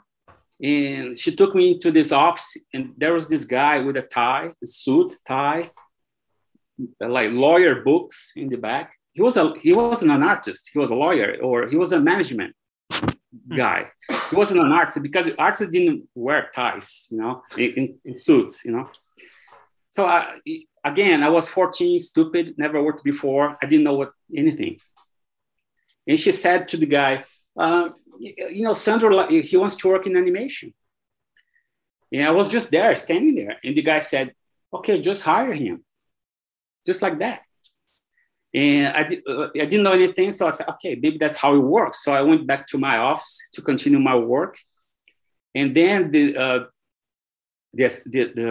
manager of comics, she found out about that. And she called me into her office. And she was married to the owner. She was a very powerful person. She was like the wife of the big guy, And she took me in the office, and she was very nice before, but that day she was so mad at me, and because she found out that I wanted to work in animation. And she said, "Oh, you're not happy here in comics. So if you're not happy here, you're fired." So I was fired from my internship because the lady from animation, it wasn't my fault. She actually asked the guy that I wanted to, I could work in animation. The guy, that manager guy, said, "Yeah, just hire him," like that. So I didn't ask to be transferred she did that for me without me asking. So it was a big misunderstanding, and she was so mad at me. I was fired on the spot. And the comic book studio was like a big room with everybody in the same place. Like a big area, everybody was there. Everybody was quiet because she was screaming at me. She was very mad. And I didn't know what to do. I was so disappointed because my geography teacher got that for me. My parents, my family, they were all happy that I was working there. And I messed up. I screwed up everything, So I went home. I didn't tell my parents because I was afraid. And the following day, I went back there. I waited for her. I sat at the stairs waiting for her to come in. And I begged her, can I talk to you? Can you give me another chance? And she said, no, I fired you. What you are doing here? Just go. So I had to go home and tell my parents. And they were so upset. And I was upset. I didn't do anything. I didn't ask for that. That's the thing. And then my father, he called this lady and trying to explain, listen, the kid is just a kid. He didn't know what to do. And she just said to him, okay, no, but I don't want him back. When he's older, maybe more mature, maybe he can come back, but not now. But for me, that was the best thing that ever happened because, again, another angel, my geography teacher, one angel, I had another one. One of the artists there in the comic book department, everybody was upset with my situation. And this lady came to me, said, Sandro, here's a card with a number. Call this number. This is the best animation studio in Brazil. Call this number. And to this day, I don't remember her name. I don't remember her face. I don't know who she is. But she gave me that number. that changed my life.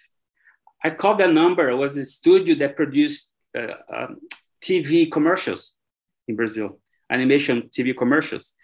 And the level that they had was the best in Brazil at the time. I didn't know anything, but I saw the commercial that they did. They had like Disney level, like quality, really quality level, much I than the place I was working at. So I called this place and I made an appointment. And by that time, I had some animation done, very crude things that I learned from books. But the owner saw, he said, "Oh, okay, I'm gonna give you a chance. Maybe you can start learning here." So he gave him an internship too. But the very first day, everybody was so busy with the commercial, they had to finish. They didn't have time to train me, to give me anything. One guy said, "Okay, just do this in between." Like they gave me two key drawings to do in between, just to do something, because we don't have time. So I did it, and they looked and said, "Hey, this works." So I was put into production right away. So that's so amazing. Yeah. So what happened was, after 1 month, I was hired full time. And that place became my school, because I never gone to school for drawing or animation. I never did school. I'm self-taught. I learned by myself. So that studio became my school. That's the place I learned to do everything, because it was a small studio and most of the animators were freelancers. So I was by myself most of the time, which was kind of hard because you have to learn from somebody. But I had to wait for people to arrive, the animators, to show them tasks. But in a way, I became an assistant to these animators. So by working on their work, in learning, so I would flip the drawing, I would look at the drawings that they did. I was learning. That's how I learned, by working with these animators as an assistant to them. And because it was a small studio, they let me do storyboards, they let me do designs, they let me do everything. So I was learning everything I could by working there. So that's why I said a negative thing turned into positive. If I'm here today, if I went to Disney, if I went to work in these big studios, was because I was fired from that place. That is an insane It's story. incredible. Literally incredible. Everything happens for a reason, Sandro. I think so. That thing happened for a reason, because I was fired for a reason, Yeah. I think that was the best thing that she did for me, that lady. That is nuts. Thank you so much for firing him. Thank you. Yeah. So when I was doing my research about it, I read this story and I was like, if this is true, this is insane. So I read that you are such a huge fan of Don Bluth that you basically just packed up and moved your life to Ireland in the hope to apply to get a job to work. I did that. Yeah. That is insane. Talk about taking a gamble on yourself. Fair play. I think when you were very young, I was 19 at the time. When you were very young, you don't think too much about. I mean, if you think too much, you don't go. If you think about, okay, what if it doesn't work? How am I gonna do? How am I gonna find a place? If you think too much, you don't do it. But at the time, I had like a fixed idea. I was very focused. I want to work for this guy, and that's what I did. I just did it, It worked for me. So I think I was a little lucky too. So you literally just moved to Ireland and went, "Can I have a job here, please?" Yeah, what happened was I was working for this studio this other studio that I said that was my school, and I was doing commercials, and I became an animator there. In less than 2 years, I became an animator, and so I was starting to make important commercials, and I was learning. I was doing really well, and my boss was happy with me. I had been there for 4 years. But the thing is, I wanted to do animation like the Disney style. Like I wanted to do characters thinking and acting. I wanted to work in feature film. Commercials is really great to learn the technique, but commercials, you are selling something. So the characters, Usually it was very fast. You had to jump there and, this is the product, whatever. So what I wanted to do is to make the character think in working films with stories. And then I remember seeing the Secret of NIMH, one of Don Bluth films. I think the first feature film they ever did. And I was blown away. I was like, this is the best thing I've ever seen. And I didn't even think about Disney when I saw that. But I didn't know who these guys were. But I was so lucky. We're talking about the mid 80s, right? Not mid 80s, late, like 80, 89. 88, 89. There's no internet. It was very difficult to find out information about anybody. But we only had a few magazines and a few books. But it was very difficult to know more about people, about artists. It's not like today you Google, you find it. Yeah. So that's hard. But then, it's so easy. At the time, it was very difficult. But I'm lucky because the studio I was working at, there was this producer who just came back from Europe, and she had this magazine, this booklet from the Don Bluth studios in Ireland, looking for people. So it was a book that would explain every department in the studio, what the animation department did, the inking, paint, or camera. It was a very beautiful book. And when I saw that on the table, on her desk. I was like, wow, this is the place I want to work for. And they had the address in the back. So I just borrowed that, made a copy, and I had the address where the studio was. I never, to be honest, I never heard of Ireland at the time. I didn't know anything about Ireland. But I saw the address, and for 1 year, my plan was to save some money and prepare a portfolio to apply. So for 1 year, I did my portfolio, drawing in the style of Don Bluth. Most of the portfolio was in this style. So in saving money, because I didn't make much money here, with the exchange rate at the time, I could only buy $100 every month. So to get $1,000 would be like a year, Yeah. But anyway, but it was very difficult. But anyway, I was able to save like $1,000 or something. And then I was able to buy my plane ticket, and with my portfolio. And I just decided to go and apply, knock on the door and apply. And then I had a friend here. He was working with me in the studio. And when he found out he wanted to go with me, I said, yeah, but I have a plane ticket for this date. And anyway, he wanted to go with me, and I was able to change the date. And I was happy because I had somebody else to go with me. I wasn't alone anymore. So we went together, and we arrived in London first.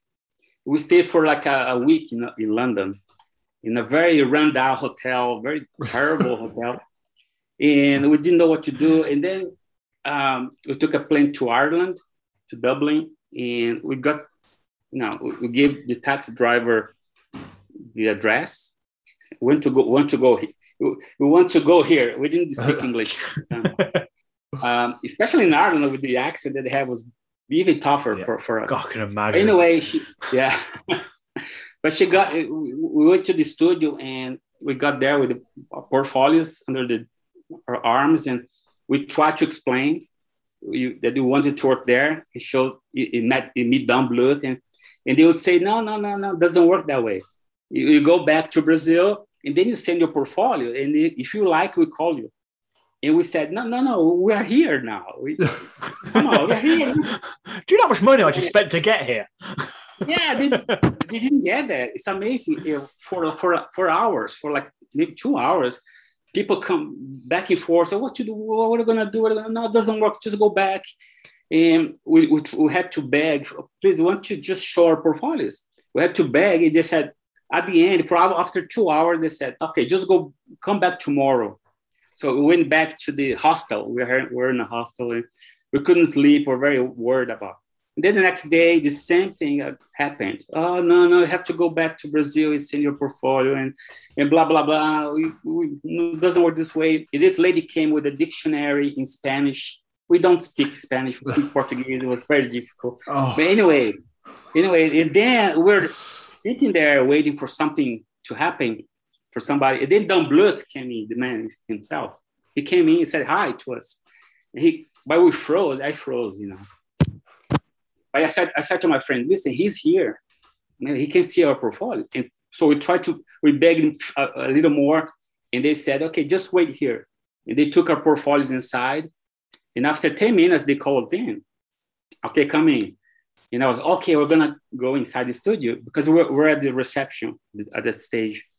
And then Don Bluth had our portfolio open on his desk. And it was my friends in my portfolio open. And he said, he asked Don Bluth, who is this portfolio here? I said, this is mine. And he said, you're going to be an animator. You're hired on the spot. Wow. And I was thinking, well, I was going to start as an assistant or to move my way up. Yeah. And I was hired as an animator right away. And my friend, he was hired as my assistant, which I didn't. I never used an assistant. So it was good for him because since I never used an assistant before, I did all the drawings myself. He did his own test. He became an animator later. Oh, amazing. That's right. It worked out for both of us. So I thought you were going to say, and my friend, he got sent back to Brazil. But we were so lucky because, we were hired. And then the same day, they put us in a better hotel. And like the following day, I'm not kidding, they gave us a tour in Dublin with a chauffeur in a limousine.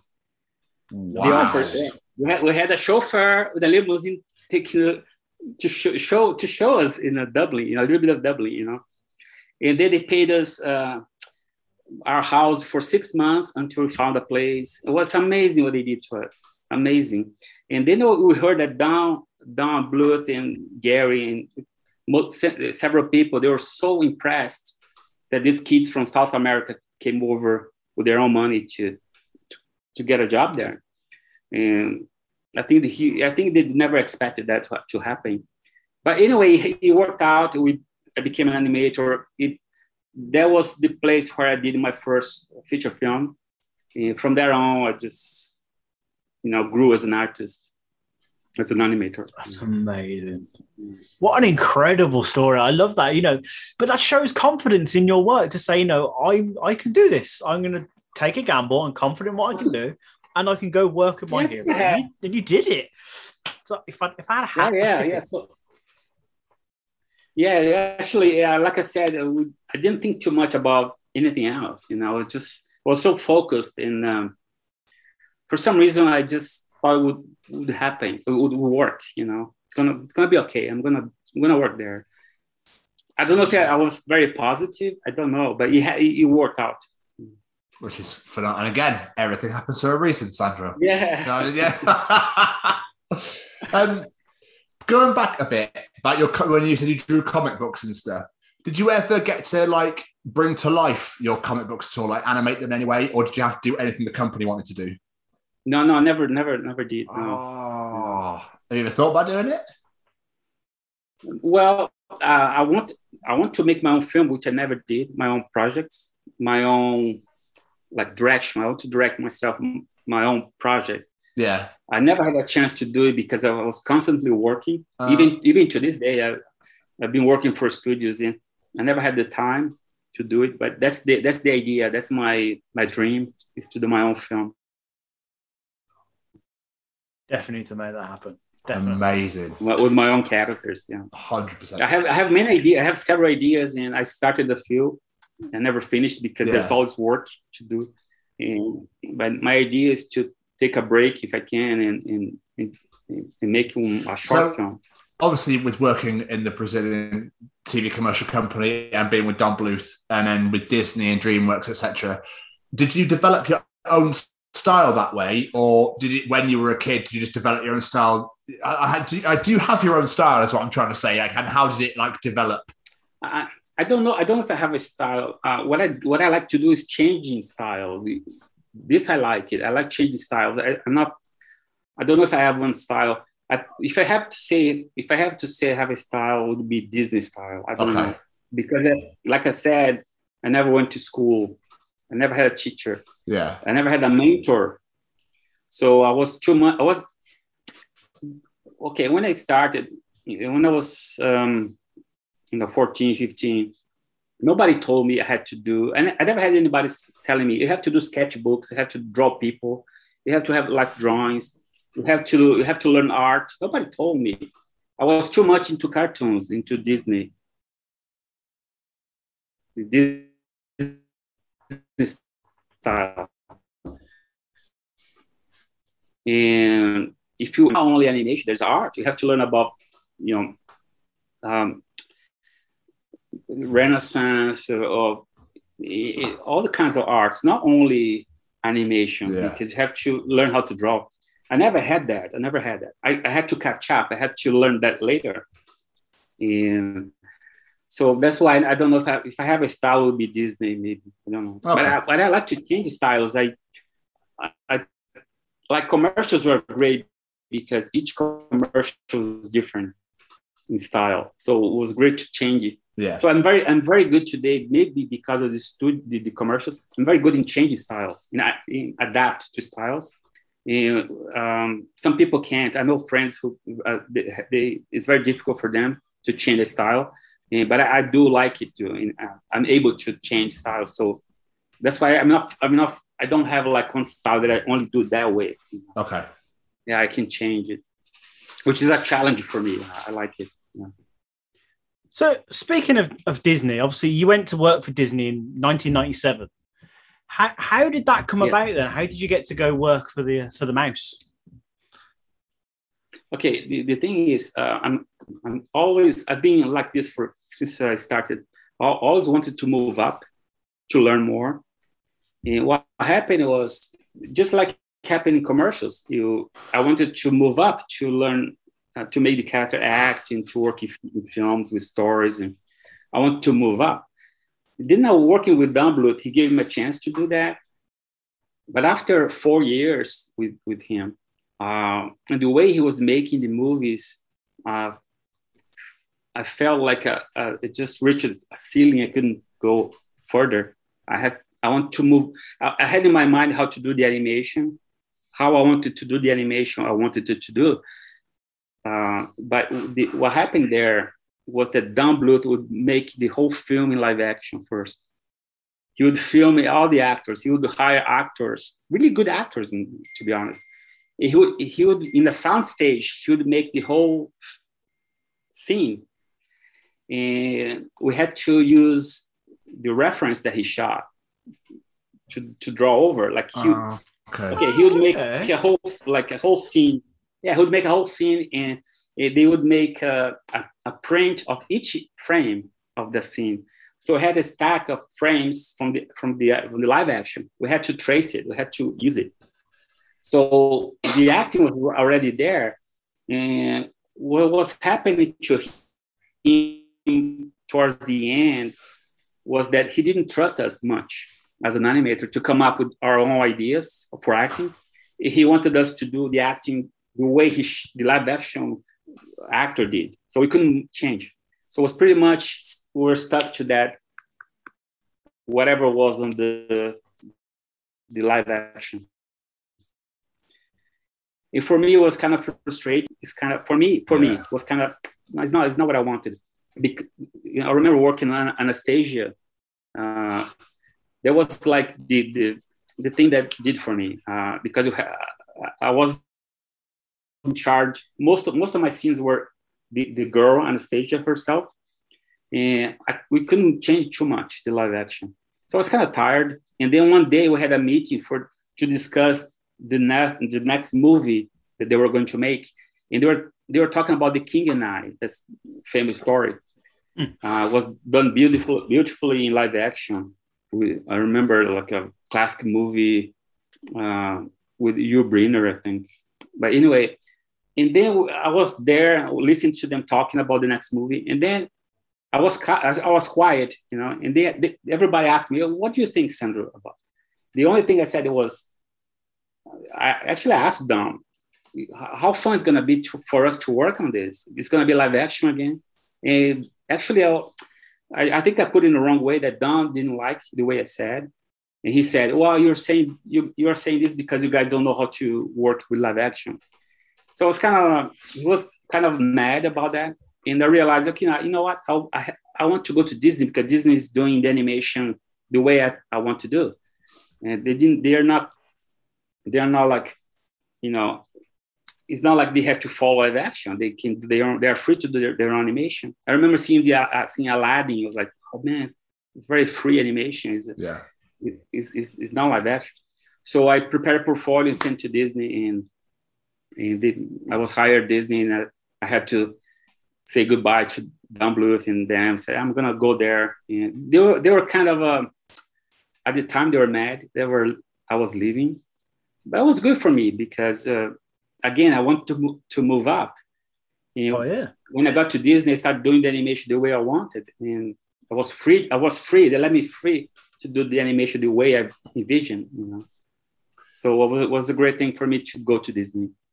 But the reason I went was because I wanted to move up and to do the animation that I saw in my mind. That's the only reason. It was nothing against Don Bluth. It was just like, you have to move on, move up, learn more.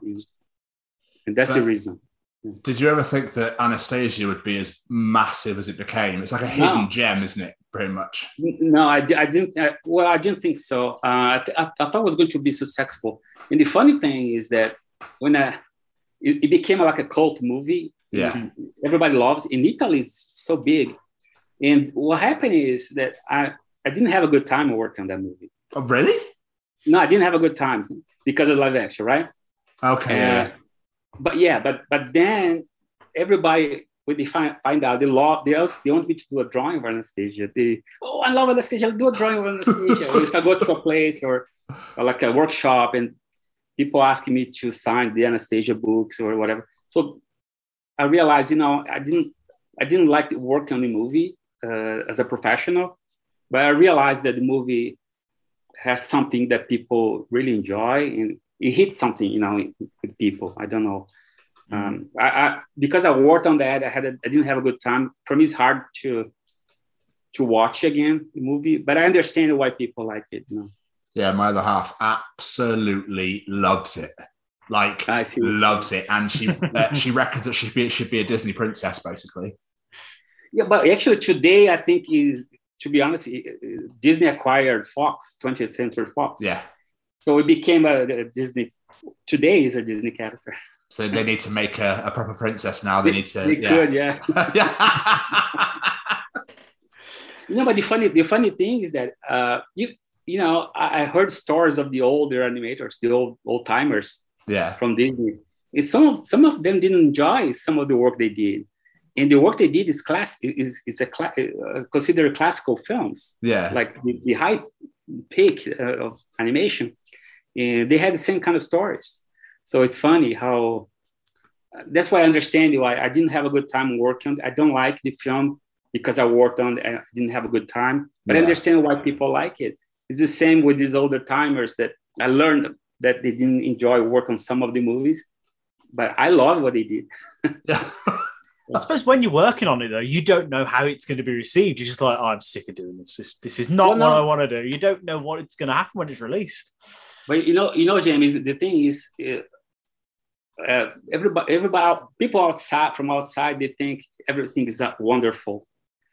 Oh, animation is wonderful. You're drawing. You sit there, man. There's so much stress, so much problems with people, and things that don't work out. And sometimes you do something that you think is good, the director doesn't like it, and there's so much conflict.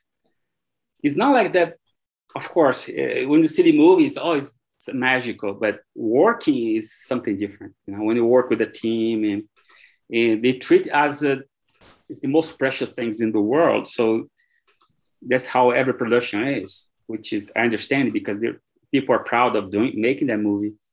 But there's so much conflict conflict and stress. And I have stories of friends who passed out because they working so hard. And yeah, it happens, You have to get your quota, and if you're not doing your footage, it might be a problem, I remember at Disney, the last movie I worked there, we had a meeting. They said, everybody there, they said, oh, okay, if you don't perform, you're going to be out.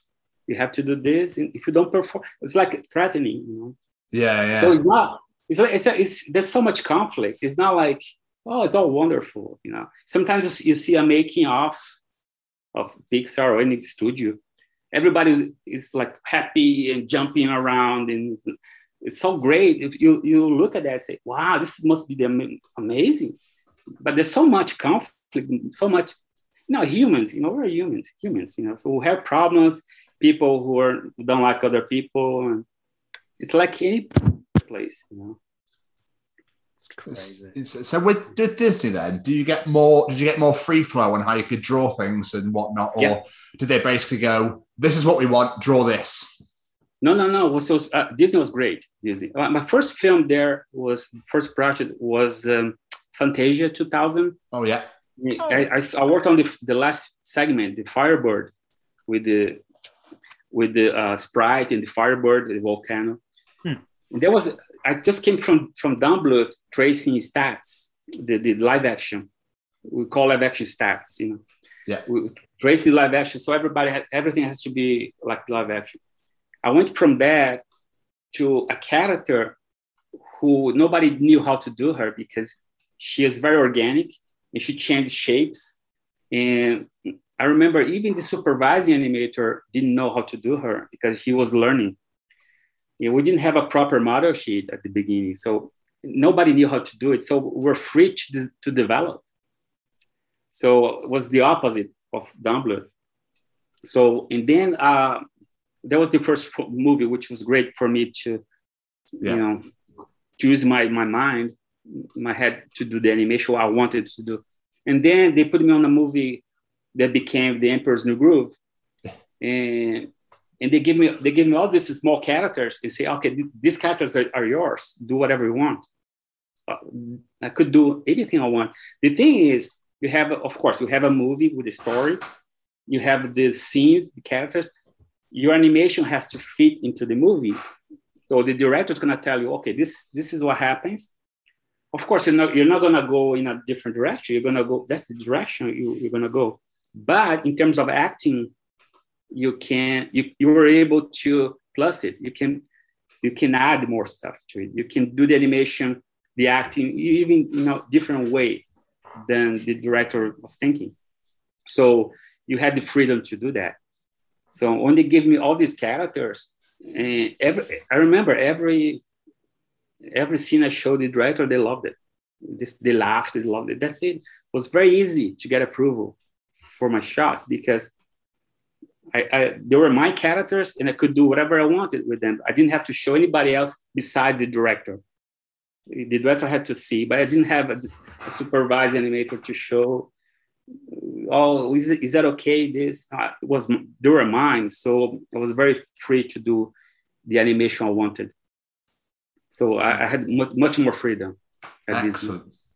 So good. Such a wonderful movie that is as well. It's so unlike anything Disney was doing at the time. That was my favorite movie. That was my favorite project to work on. I'm not surprised. It's amazing. It's so well loved still to this day as well. It's funny, yeah. Even I, because I'm not easy to really laugh in movies and animation because I think it's because I work on it. Yeah. But that one I laugh at, when I see this scene. The wrong lever scene. No, I don't care how old you are, you will laugh at that scene. It's impossible not to laugh. Yeah. But I was looking at your credits for that movie, but you were a head animator on that movie, not just an animator. What's the difference between a head animator and just an animator? Yeah, at that time, I don't know today how it is, but at the time it was you had the animator, and you had the supervising animator and the lead animator. Actually, I was the lead. A lead is very similar to supervising, but sometimes a lead doesn't have a team. A supervising animator has a team of other animators. They work with the same character. Let's say Cusco. Cusco had a supervising animator. Nick Ranieri was his name. And because he was the main character, had so many scenes in the movie, so much work, one guy cannot do it. So he had a team of, let's say, 6 or 7 people, animators. And every animator would draw the character, but had to show him for approval before showing the animator, the director. So we had to go through the supervising animator first, because the supervising animator is the one that develops the character. Right. So he knows how the character should be handled, how the acting should be done, how like drawing problems. The supervising animator is the one responsible. A lead animator sometimes, it just had, like in my case, I had all these small characters, and I was in charge of these characters, but I didn't have a crew. That's the difference. And the animator is the one that just do the animation. It is assigned to a team with a supervising animator. There you go. We're learning new things. I like it. So how did you transition into doing character design then? Was this something that just, again, you just been like, I want to learn something new? Or was this them going, we've got this character, no idea what he looks like, go do your thing? I think it happened with the Emperor's New Groove, to be honest. Okay, if you see the movie, you see a different style, more flat, more angular characters. It's not round like Princess of the Frog or other movies. It's more graphic, more flat. That was the style of that movie, and they had a designer. Main designer for the movie, who's my friend, Joe Mosier, his name. Great designer. He was in charge of doing all the characters. And what happened was many animators couldn't draw them in the way it should be drawn, because it was very difficult to draw that style. It's difficult to turn the characters in 3 dimension. You know, when you turn the character, it's very difficult when you have something very angular, because if you have something soft, more round, it's easy to change the angle, you know. But when you have something that's very angular, you have to find ways that when you turn the character, the design works. Sometimes it's not easy to do. What happened was I was able to do that more successful than any other animator. And they liked the way I drew my scenes.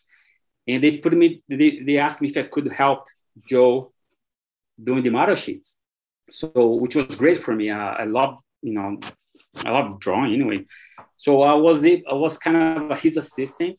So Joe would do like 2 or 3 drawings, and I would take those drawings and make a model sheet, like a turnaround. I would make the character front view, profile, back view, to help the animators. And I would do these drawings and show Joe. Joe would give me some corrections to do, and that became the model sheet for the animators to follow. So I was kind of solving problems for the animators who couldn't draw, the characters. So that's how I became a designer, because being an assistant to Joe was like learning design, character design.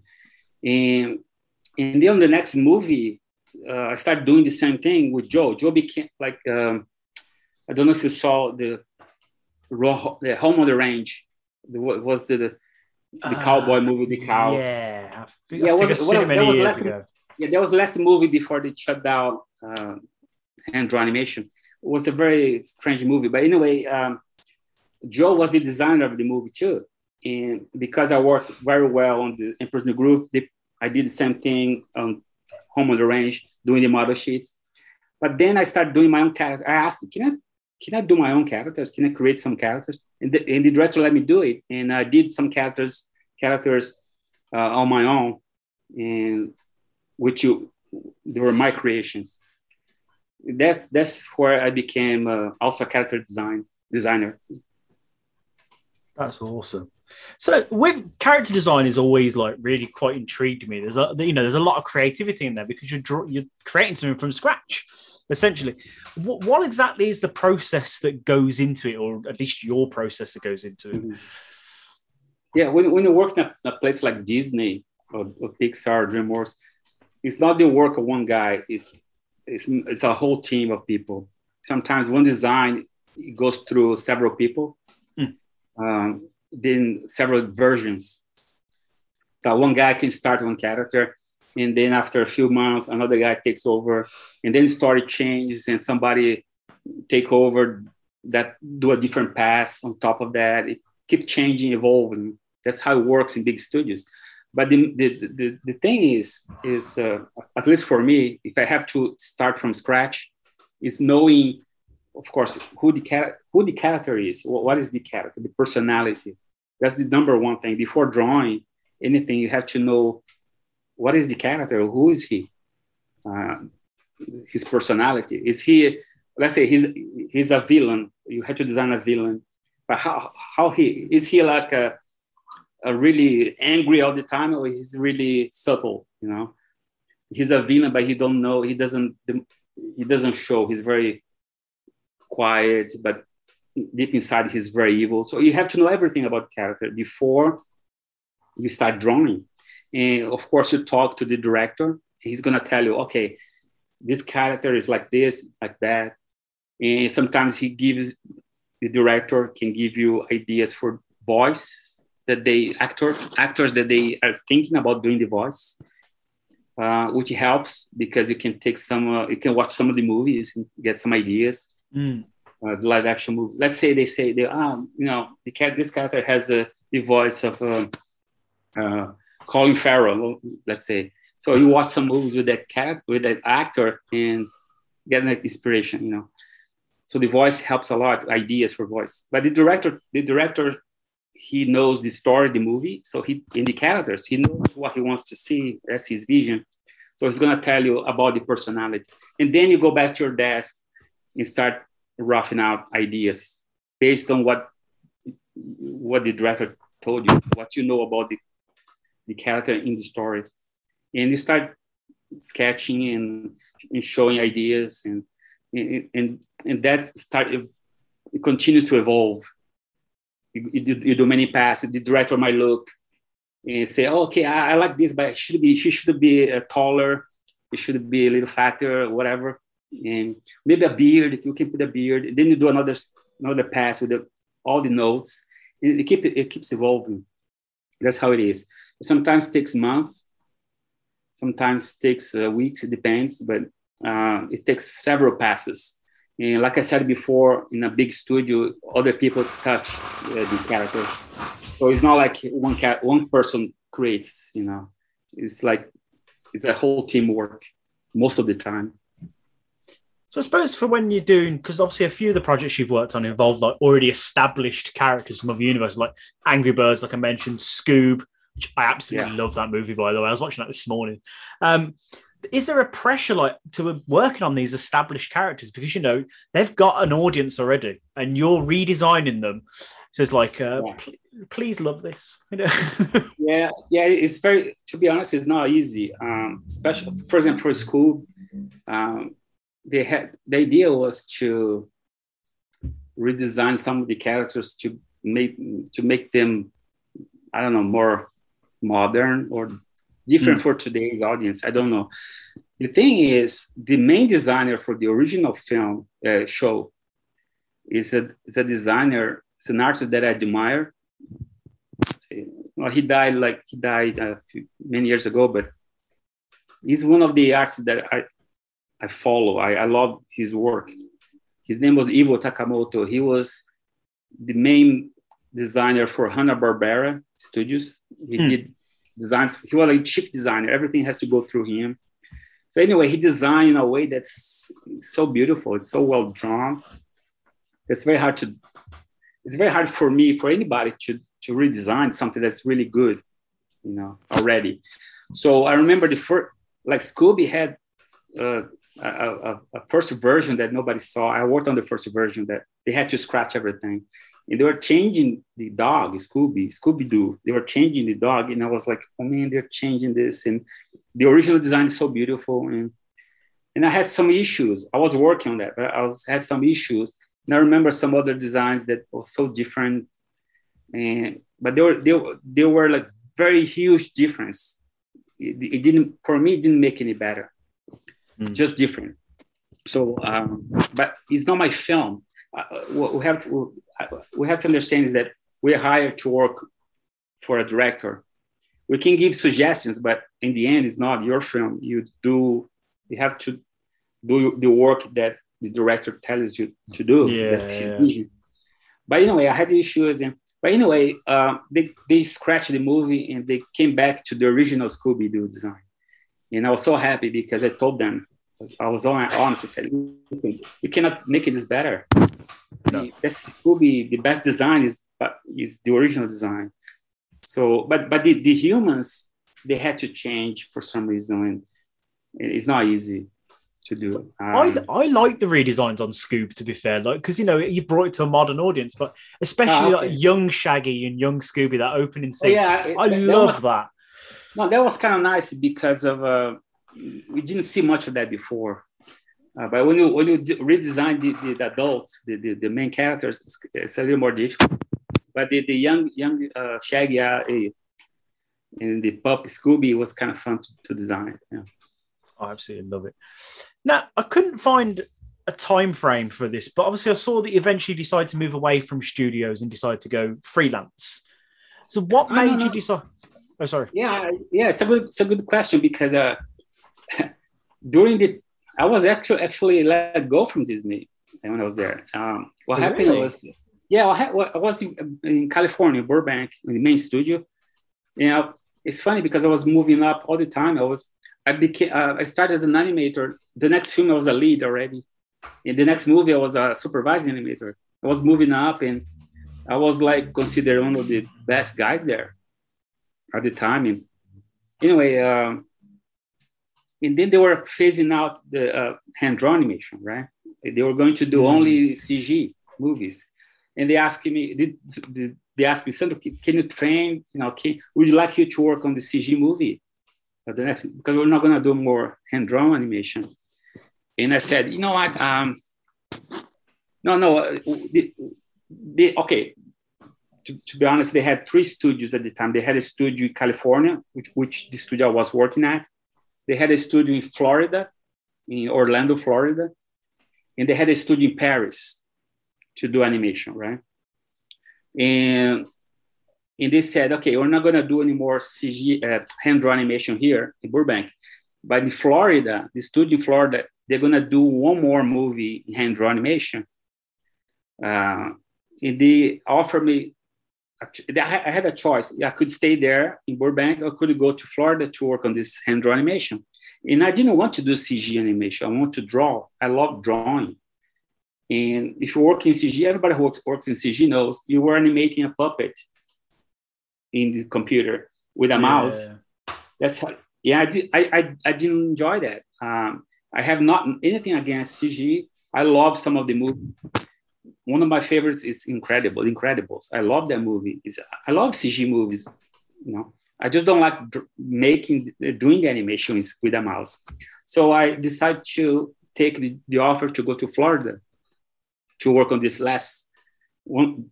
Maybe it would be the last hand-drawn animation film. What happened was I went there, and after a few months, they decided to close down the studio in Florida. They closed Paris first, and everybody was laid out. And then they closed Florida. And I was there, and they didn't hire me back to California. Everybody in the studio was fired. And they only kept 4 or 5 people from the studio, like top people, directors. They moved to California, but everybody else was fired. So I was let go. And I was thinking, well, one day they love me so much, the other day they let me go. They don't care. So it was I realized it's all business. It's not like, it doesn't matter, if you're good or not. It's just business. It's a business decision, to do. So they canceled the movie. The movie was in production. I myself did 3 or 4 production shots in the movie. movie was going well. I remember the director was saying good things about the movie, how things were going well. And then the next day they went there, we're shutting down the whole thing. That's how they are. So because of that, I was like, go, right? Like everybody else. So I decided to move back to Brazil. I didn't want to stay in the US. I came back here and I tried to open my own studio here. I thought I could do it, and I realized I couldn't because I'm not a businessman, and you need to be.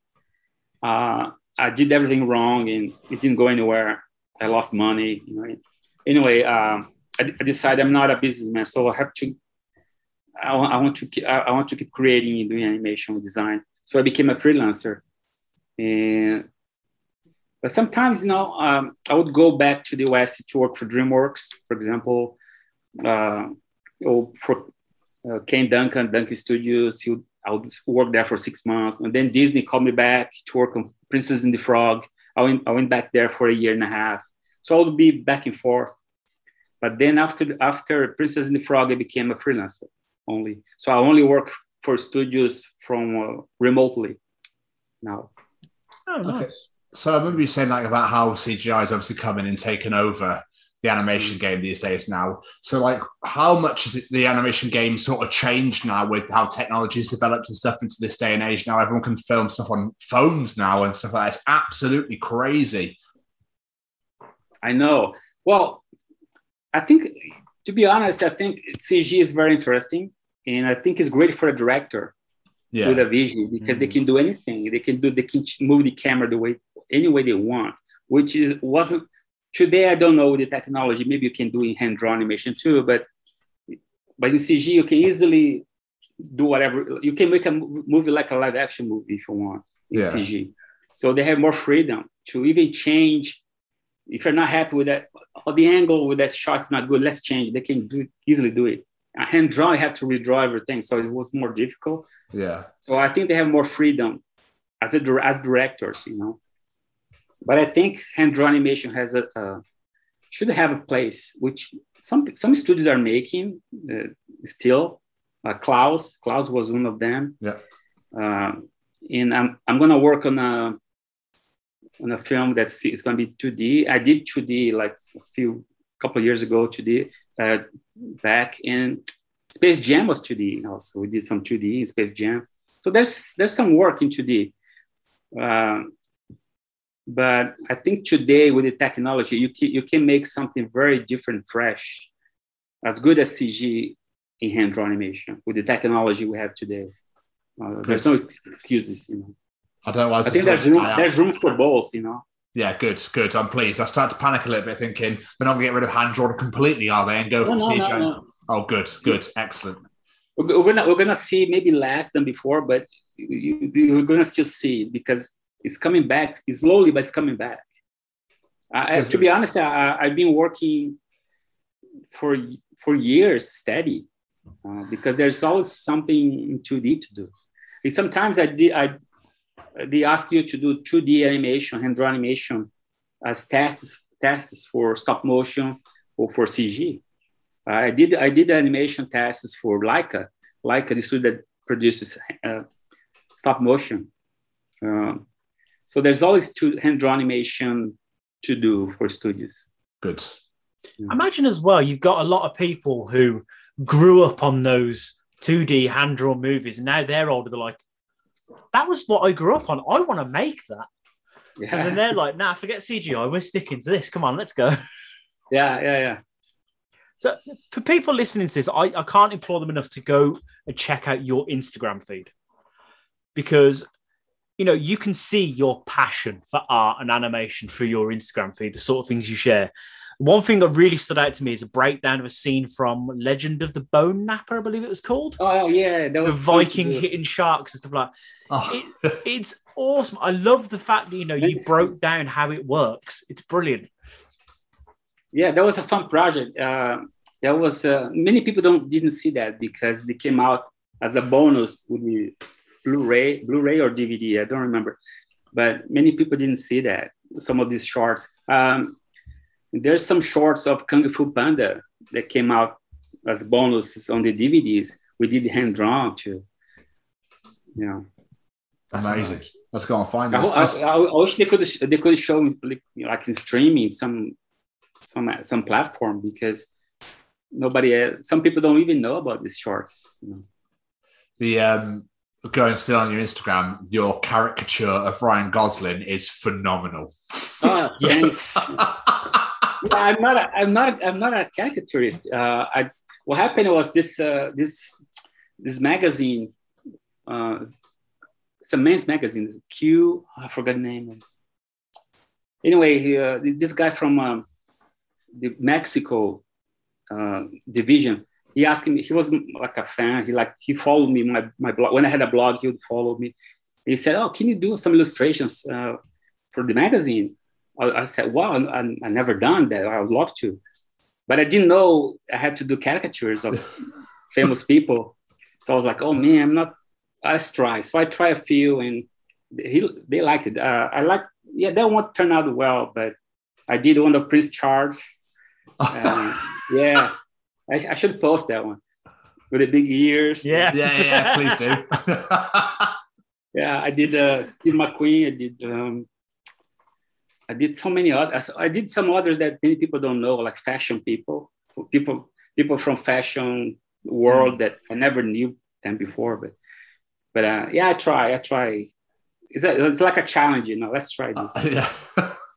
Pushing them boundaries again. Yeah. But that's what I wanted to promote, to talk about that Instagram feed, though, because you've been doing this for 30 years now, something like that. Wow, animation. I started in '85. So yeah, animation. Wow. 30 years. But you still seem so passionate about it, and you seem to still love what you do, and I love that. Yeah. I think that's amazing. Thanks. Yeah, I love animation. For me is my life. Everything I have is because of animation. I love it. But before we start wrapping up, I just want to ask, saying that the passion about what you do, people are listening to this. Is there any particular one, like projects you've worked on that you'd like that I'm so proud of that? That is what I would show people to show what I do. Is there anything that you're particularly proud of that you've worked on? It's very hard to pick one or two, but I really love the work I did. No, actually, I don't like the work I do. I always see something that I don't even watch, because I see that I see problems. I see where I could improve. Yeah. But anyway, the Emperor's New Groove was the one that I really enjoyed. The Emperor's New Groove, the animation I did there. And I like what I did on Enchanted. Enchanted was that a movie that started with the animation, then becomes live action. Yes. The princess that go to New York. Yeah. Yes. I like the animation I did that one too. Actually, I really like the animation I did on a coming up movie called Paralympics. It's a Brazilian film. It's a Brazilian director. And he has a style. He's like an artist more. He's very artistic. And he did a movie that was nominated for an Oscar a few years ago called The Boy in the World. Very stylized. And he has a particular style that is his particular, the way he draws. But like I said before, I like to change styles. And he asked me if he invited me to do one character in the movie, one particular character, all mine, in his style. So I took the challenge, and I really like that one. And it's gonna come up this summer. Wonderful. And that one is like one of the most fun I ever had. It's like I have one character only, it's my character, and I had to draw in the style that is like this guy's style, the director's style. But the performance is all mine, and I really like that one. And let's say another one that I like. There's so many. I like the work I did on even Home on the Range. Many people don't like the movie. I understand. It's not the greatest story ever. It was done at the time where the studio was in trouble because of management. Management was changing, and I don't know if they sabotaged the movie. I don't know what happened, but it was a big mess at the time. But the animation I did there, I'm very proud of. Hormones Range.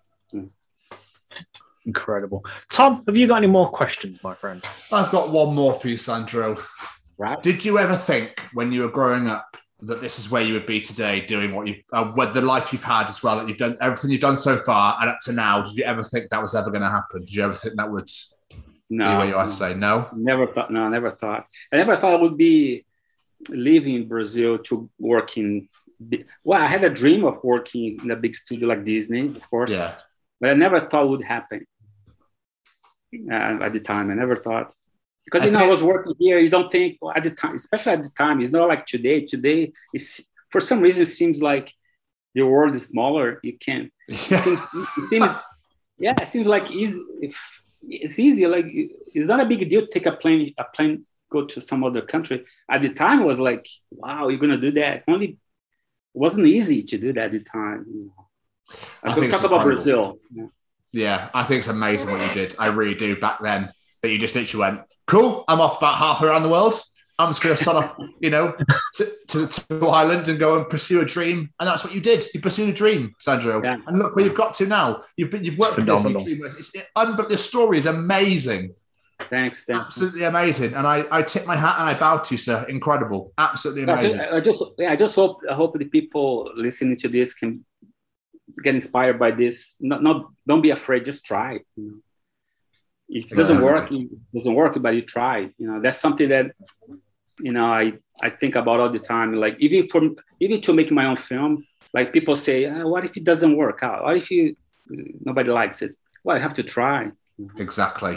You might fail, but you have to. If you don't try, you'll never know. So that's how it's very simple thinking, but it's true. If you don't try, you never know. Exactly. I really hope you do your own movies, Sandro. I look forward to those. Definitely. Needs to happen. You've achieved so much. You've got to get that one personal goal. I think it's the next step for me is to make my own film. Yeah. Definitely. This has been amazing. Before we let you go, though, we like to play a little game with our guests, if you're willing to play. Oh, let's see. I always make it sound so ominous. It's called the quick fire round. We literally ask you 5 questions and you answer them as quick as you can. It is as simple as that. And so you ask, you answer very fast. Yeah, and they're all about you. So you're going to know the answers. Yeah. I hope.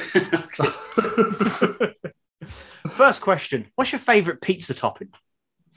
Oh, okay. It's pepper. It's not pepperoni. It's a sausage. Oh, yeah. Sausage. Good choice. Strong start. Good choice. I was going to say, what's your favorite Brazilian soccer team, but I won't. That's impossible. What's your favorite snack food? Snack food. Okay. Snack food. My God, there's so many. I'll go with a piece of fruit, because I have to lose weight. Healthy. I like it. Okay, an apple. An apple. Nice. I like it. What's your favorite movie sequel?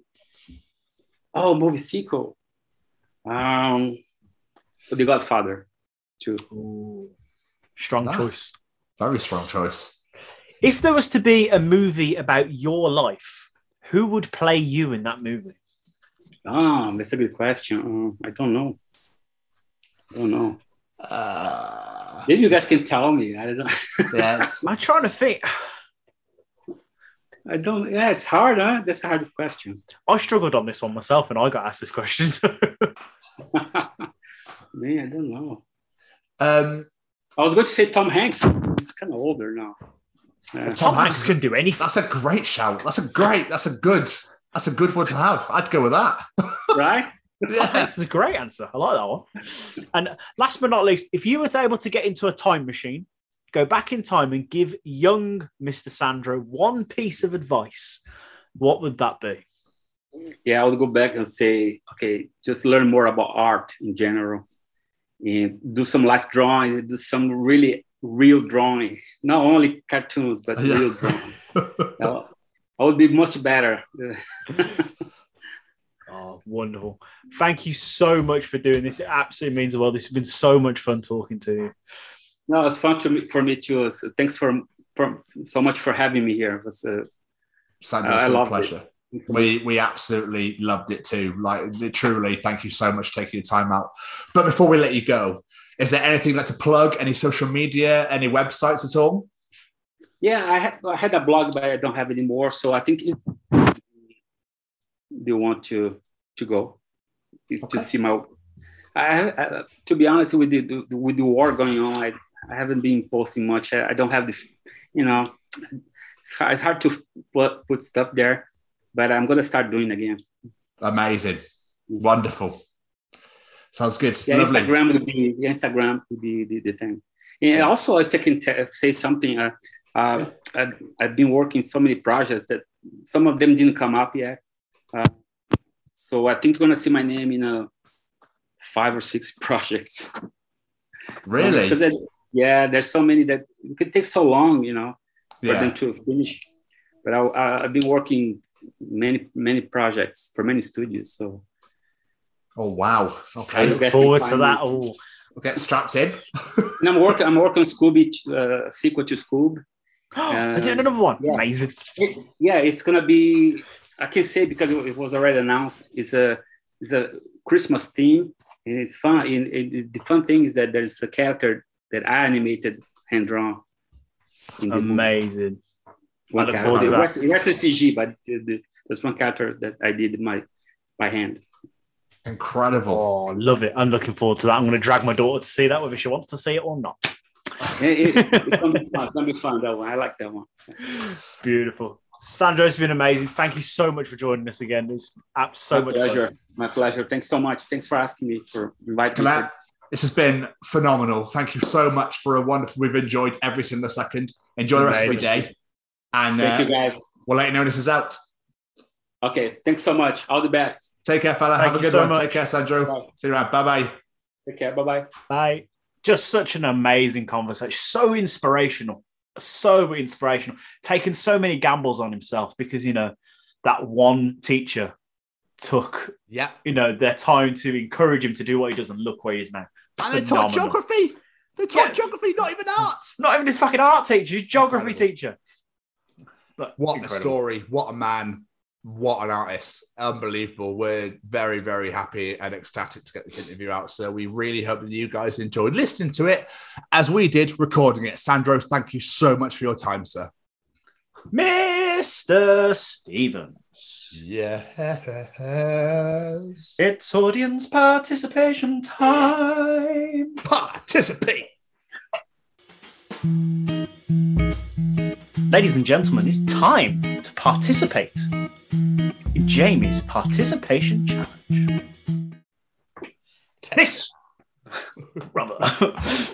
This week I said we all have that one talent or thing we can do that we like to bust out to entertain our friends. Party tricks, you could say. This week I ask you, what is your useless talent / party trick? Any fun stories to go with it? Let us know. What say you, Mr. Stevens? I don't really have any tricks, but I'd really like doing impressions.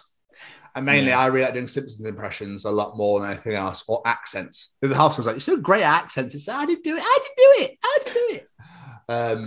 So Burns is a favourite. Smithies, who is that blubber butt? Excellent. Snake is a favourite as well. 1, 2, 3, 4, 5, 6, 7, 10. Bye. I like laughing at Dr. Hibbert. And obviously, I did enjoy doing the Mancunian Wade Barrett back in the day. Oh, I missed that. Well, I'm afraid I've got some bad news. So yeah, that was just like doing impressions of things. I think it's on the spot now. I'll probably fuck them all up, but just like doing accents and impressions, really, Jamie. That's really my party trick. What about yours, sir? To be fair, I don't really have one either, to be honest. It's the same as you. It's just doing silly voices. My impression of a Formula One race car, which I still love doing all the time. You want me to do Kermit the Frog again, don't you? Yeah, the race car. Anyone could do the race car, but no one can. Some people could do Kermit the Frog. Not as great as yours. Hello. How you doing there? It's me, Kermit the Frog. Is that every time? Why is there so many songs about rainbows? even think it's that good, but it seems to kill you. I absolutely love it. I think it's great. And it's so great. That's what I can't do. I just love it. Right, let's get some audience answers. We've got some doozies in this one. Nina Hewitson says, I can swallow a whole banana and put my lipstick on using my boobs. What? Luckily, I know Nina on a personal level, so I know exactly what she means. Basically, she's, shall we say, well endowed, and she can hold things in between them, and then use it to put a lipstick on and eat a banana. Oh, it's not physically actually using them to put the lipstick on then. She's putting her face towards it. Yeah, well, probably a bit of both. I think they meet halfway. Okay. Meet me halfway. Ollie Roylance. You know people aren't supposed to be able to touch their own elbow. I've double jointed shoulders, so I can. Yeah, that's crazy. Yeah, I don't like things like that. It freaks me out. Does he mean lick? I don't know. He says touch, but no. What does he mean? I'm confused. Touch your elbow. I mean, I think he means lick. Maybe. Because obviously that makes more sense. Yeah. In fact, we should try to do that. Joe Day, this is one of my favourite ones. I know every single word to Jump Around by House of Pain, and the same applies to American Pie by Don McLean. Could you get any more opposite ends of the spectrum to know all the words to the song? I really want to hear her do House of Pain. I really do. She works at different Specsavers to me. So I love that some people just know all the words to the most random songs. I think it's... I can't think of the name of... It's a Nicki Minaj song. I can't think which one it's called, but Becky knows all the words to it. And Fat Man Scoop, she knows all the words to that as well. Like, why? Fat Man Scoop, Brooklyn Clan. I don't know the name of the song. I can't remember. But yeah. Because I could do Forgot About Dre by Dr. Dre and Eminem. I could do both parts as well. That's quite amazing. I don't know. You've been there. You've said it. I know. I love it every time. I can't think there's any songs I actually know all the words to. Like, I do when I'm listening to it. But I'm sure there's some songs I know most of the words to. I don't know if there's any I know all the words to. Kiss? Probably. If I sat there and thought about it. Every song? More than likely. Shelley Harris says, I'm not sure I'll class it as a talent, but it's pretty useless to me that I can smell the cold. What I found mental, by the way. How can you smell the cold? And she did. I cut off her comment. People can hear pudding. So that's blowing my mind even more than smelling the cold. What? How can you hear pudding? Simpsons. Oh, okay, I was going to say. Ray Fuge says, I can shoot saliva straight from the glands under my tongue like a cobra. And I can also burp a variety of long sentences under standard alphabet. I really, really want to see him shoot saliva from his mouth like a snake. I really want to see that. I really want him to burp an intro for this podcast. Welcome to just burping. It'd be amazing. Jenna Windross says she can say the alphabet backwards. What, quickly? Oh, she didn't say that. I probably should have questioned the stick. Anybody can do that, provided they thought about what they were saying. I tried to do it, and then I got lost after, like, why? It's just not natural to me. ZYXWVU TSRQPON MLKJIHGFEDCBA. Check you the fuck out. And to the alphabet song tune as well. Well, thank you for that. I learned something every day. These are Cameron Triggs. Being a Call of Duty abomination, I'd go to a friend's house and there'd be a couple people there. They'd literally just hand me the controller and literally say, shut up and watch this freak play. Like, the way some people are just so good at some video games. Like, they get so hyper-focused on it. It annoys me when you play people on, like, Rocket League or things like that, and they just trash talk you. It's like, but I have a life. Like, I have things to do. Like, you probably just sit in your games all day doing absolutely nothing else other than doing that. And it's not, I don't think it's a case of jealousy. I just think it's a case of, like, why are you giving me shit? Because you're better at me than a game. I don't know. Yeah. It makes no sense to me. If you're just bloody good at the game, fair enough. But you don't need to talk down to others that aren't as good as you. Yeah. Just some I've people actually been called the N-word quite a few times. What? On Rocket League, yeah. Why do I keep going so high pitch today? When I was playing with Braden, we get called the N-word quite a lot. And we're just like, all right, so let's report them and get them kicked off the game. Wow. Absolute pricks. Julianne Varnavas says, I can sing I'll Make a Man Out of You from Mulan in fluent Chinese. And I don't speak Chinese. Incredible. That's one hands down so far. That's amazing. I want to hear that as well. Do you know what else I want to hear? This next answer, and I think you might want as well. Dave Effrington, I can sing Blink-182's I Miss You as Kermit the Frog. Yeah, get that recorded. I want to hear that as well. Hello there. Angel of my nightmare. I don't know any more words. Emily Price says, I can sneeze like Donald Duck. Okay. How does that happen? I don't know, I guess.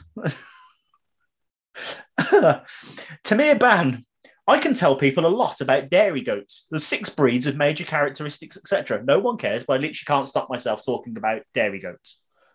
Okay. Why? It's a great answer, to be fair. And last but not least, another one of these, why do you know this moments? Shay Strickland, I know the only exorcism still used by the Catholic Church completely in Latin. What? Why do you know this? Play. But how is that practical at any point in your life? You said useless party chicks, and there you have it. I did say useless. Absolutely amazing. That's incredible. Mulan in fluent Chinese. I want to hear that. I think that's absolutely excellent. The Mulan and Kermit the Frog ones, they're the ones I want to hear the most. They are quite brilliant answers. But we want to thank all of you so much for participating in Jamie's challenges. We really, really appreciate it every single time that you do so. And that you enjoy Callum Street Chin's My Journal, the interviews, and all the bullshit we speak at the beginning. If you enjoyed them, come and check out the other 33 editions of the Chronicles of Podcasts, available wherever you get podcasts from, whether it be Spotify, Google, Apple, etc., etc. You can also come to our YouTube channel at the Chronicles of Podcasts. Hit that subscribe button, hit that bell, and comment as much as physically possible, please. We'd really appreciate it. You can also find our hashtag WBW way back Wednesdays on there as well, which are all our old interviews from our old channel coming onto our new one. We've almost caught up. We're almost there, Jamie. You can also find us on Facebook at the Chronicles of Podcast. Please also hit that like button. Thank you so much to everyone that liked our page last week. We really, really appreciate it. We had fucking loads of you and we love you so very much. Please keep them coming. Do you know where else you can find us, Jamie? In the supermarket, inspecting the price of Billy Bear ham. Absolutely, but you can also find us on the Twitter at TCO Pod. And do you know where else you can find us, Jamie? In the park asking pigeons if you've ever met them before. Yep, and you can also find us on the Instagram at TCO Pod. You can also find us on TikTok at TCO Pod, which you are doing some beautiful work with, might I add. Yes, I've been doing some little highlight videos. I'm enjoying those. Absolutely amazing. Please keep throwing those bad boys out. They are beautiful. I'm so fucking proud of you. You can also come and find us on our deliciously brand spanking new, sexily, gorgeously, incredibly wonderful brand new website at www.thechroniclesofpodcast.com. You can keep up with all the latest information on there. We have some big announcements coming soon. You can also find out all about the show, all about us, all the episodes are on there, and all about our wonderful and incredible sponsors that we love and appreciate so very, very much. The Chronicles of Podcast. Downloaders, reviewers, raters, sharers, tell all of your friends about us, allow us into your ears, but most importantly, make sure you light every single candle in the crucifix hexagram thing before you start chanting our name. Crucifix hexagram thing? I do like the idea of us being some sort of weird religious ritual. I do like that. Thank you. Anyway, before we get out of here, we have to say thank you to our beautiful friends. First off, that handsome devil, Matt Roberts. Thank you for all of our amazing music. Every piece of music here on the show is a Matt Roberts original. Go check him out on Spotify, Matt Roberts. Go listen to all of his amazing songs. Yesterday, he put a post up about Forevermore. I love that song. Go check that one out. Yeah, it is a tune, and it went viral. It did. And it's Matt's favourite, apparently, so definitely go check that one out. Great song. Go check out our friends at Audio Drama Feed, where you can get all of your various different audio dramas, whether it be Val Toby, Marty and Mars, Bounty Hunters, and whatever else they've got coming out now, because they've got plenty of choices for you lot to check out. Our friends at Stay Cozy, Braden, Barry, you wonderful man, you. His incredibly comfy clothes. Just look at that t-shirt Tom's wearing. Look at it. Look at the quality quality of that material. It's very cozy. It's not just a clever name, people. Go on that website, download that app onto your smart device, add one of everything to the checkout, and use that discount code, The Chronicles, at checkout to get yourself 10% off your order. Just a little gift from everyone here at TCO Pod. And last but not least, it's the Sophie Lancaster Foundation, our dear friends. They are stamping out prejudice, hatred, intolerance everywhere. And they are simply doing that by raising awareness and taking a terrible, terrible thing that happened and using it for good to make change in this world. And we can't encourage one enough to go to their website, check out their mission, what they're trying to do, and help. Whether it be sharing a link, buying something from the store, buy one of these t-shirts, buy the hoodie you sometimes see us wearing, the beanie hat you sometimes see us wearing. All the money goes towards the charity. Or just donate some money out of the kindness of your heart. You've got an event coming on and want to raise money for them, do that too. No matter what, there's always ways you can help. Please, please, please do. Absolutely, Jamie. Every single word you said, that. Ditto. Appreciate everything about you. Thank you so very, very much, guys. We had another great episode. That was another great interview. Another great week. We appreciate every single one of you that check our show out on a weekly basis. Thank you so much to all of you. But before we get out of here, I want everyone to go onto their smart device, bring up that thing that says calendar, go to May 28th, and just put an announcement there to say something's happening. We'll let you know what soon, but just mark that date. Save it. Save the date. Save the date. 28th of May, 2022. Save the date. And as for this week, we are going to see you all next week. Goodbye, everybody. Bye!